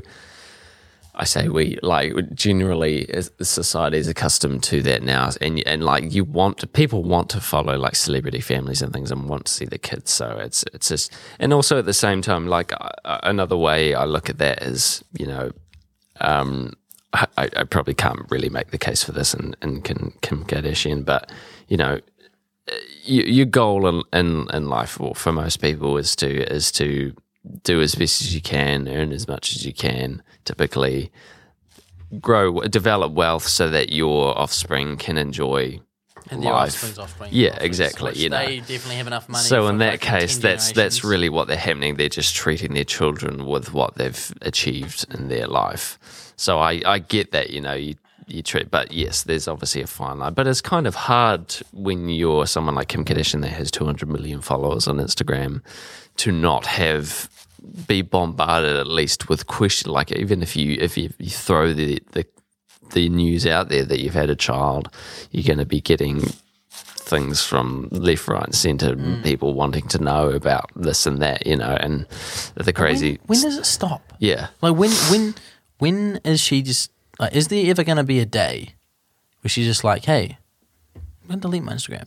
Yeah, I'm just going to stop. It's crazy. Yeah, I'm just going to stop. I've got billions of dollars. I think in her case, I think she can't. She's like, I addicted feel to like it. that is her job in a way, you know? It's past her job. Yeah. It's who she is. Yeah. She's an Instagram profile. She is the epitome of the social media era. Yeah. I think she's Crazy. the poster child of the social media era. The whole family is. Definitely. But it's like, why keep going? Yeah. Like, what more is there literally? And I know, you know, like I saw an interview with like, Billy Corgan and the Smashing Pumpkins talking about this. He's like, you know, they got their first number one, and he's like, okay, cool. Like, what's above number one? What's the next thing? Yeah. Well, like, what's next? Yeah, exactly. It's not over. Like, I'm still going. That must be what she thinks every day. It's like, I've just made my impact on the world by essentially doing nothing, basically, isn't it? Like, I mean, you know, who has she really positively impacted? Nobody really, you know? It's probably debatable, but we could debate it. But I mean, like on small I'm not saying scale, – there's definitely. I'm not saying she's a waste of space or anything. No. I think some people would say that though, but I don't think she's a waste of space. I don't think that she's somebody who should be lauded or. She's someone though that like that has typically been the case throughout her life, but like actually now that you know. She's had children and she's the age that she's at now. She's actually done a lot with the position that she's been in and the money that she's been giving, putting them into businesses and things that she started up as well. But for on what? a small, she's at least turning things over a wee bit, you know. She's become not a drastically changing philanthropist. anything. No, I don't know. I mean, I don't know shit about Kim Kardashian, but like from what I've experienced or seen or heard, you know. Kim Kardashian's the one fan over here. Jesus. No, I don't know, man. No. Fucking hell, I'm so tired, dude. Yep. This was fun, though. This was good. I was glad you dragged me in here. That sounds terrible. Whoa. Oh, you invited me over here, pal. I did. I definitely did. And I need to give myself more positive reinforcement, and because I like when I'm in here, but for some reason struggle to get myself here. We have been talking for ages, though. We're probably going to have to cut this up a little bit, I would say. Why? I don't know. It's just going to be long. No, it's good. That's what I want. Too much of my dumb ass. Nah, we all good. We'll just cut that part with the fireworks. But I think that's and good. all the parts of me singing. We'll just cut I'm every pretty sure I sang time twice. you spoke. I'll just edit that out, and I'll just have me. Yeah. I think that's what the people want. Yeah, that's fair. Brilliant. Yeah. All right. And that part where I revealed the secret to happiness and wealth accumulation Oh yes. in 7 easy steps, we'll get rid of that because that's who needs it. No, I mean it's done and dusted. I mean we'll keep that for ourselves. But I do want people to look into, if you go on Google and look up, is Kieran Cromar part of the lizard person cabal running the world? You find some very interesting results. All right, they might not be related to the question that you type It in has Google. to be that but exactly, because yes. if you throw in the other words there, you get into some funny. Yes, if you put any other keywords in, then you're going to find some insane conspiracy theory nonsense, and that's not what I want. I want you to find the truth about Kieran Cromar, the lizard person cabal leader. I think everyone should know. And that. if you find out, we'll get you on the podcast and we'll talk all about it. Yeah. Don't forget to call in on our hotline. Let us know what you find out. Phone me personally. I won't be giving my number out on this. You have to find it yourself. But if you find it, phone me. Let me know what you think. Brilliant. Yep. All right. Thanks, Liam. Okay. Appreciate it. Nice. No worries. What a fucking exit. Home audio entertainment. 9016 Radio. The show for artists of all kinds. Sit down and relax. Enjoy the music.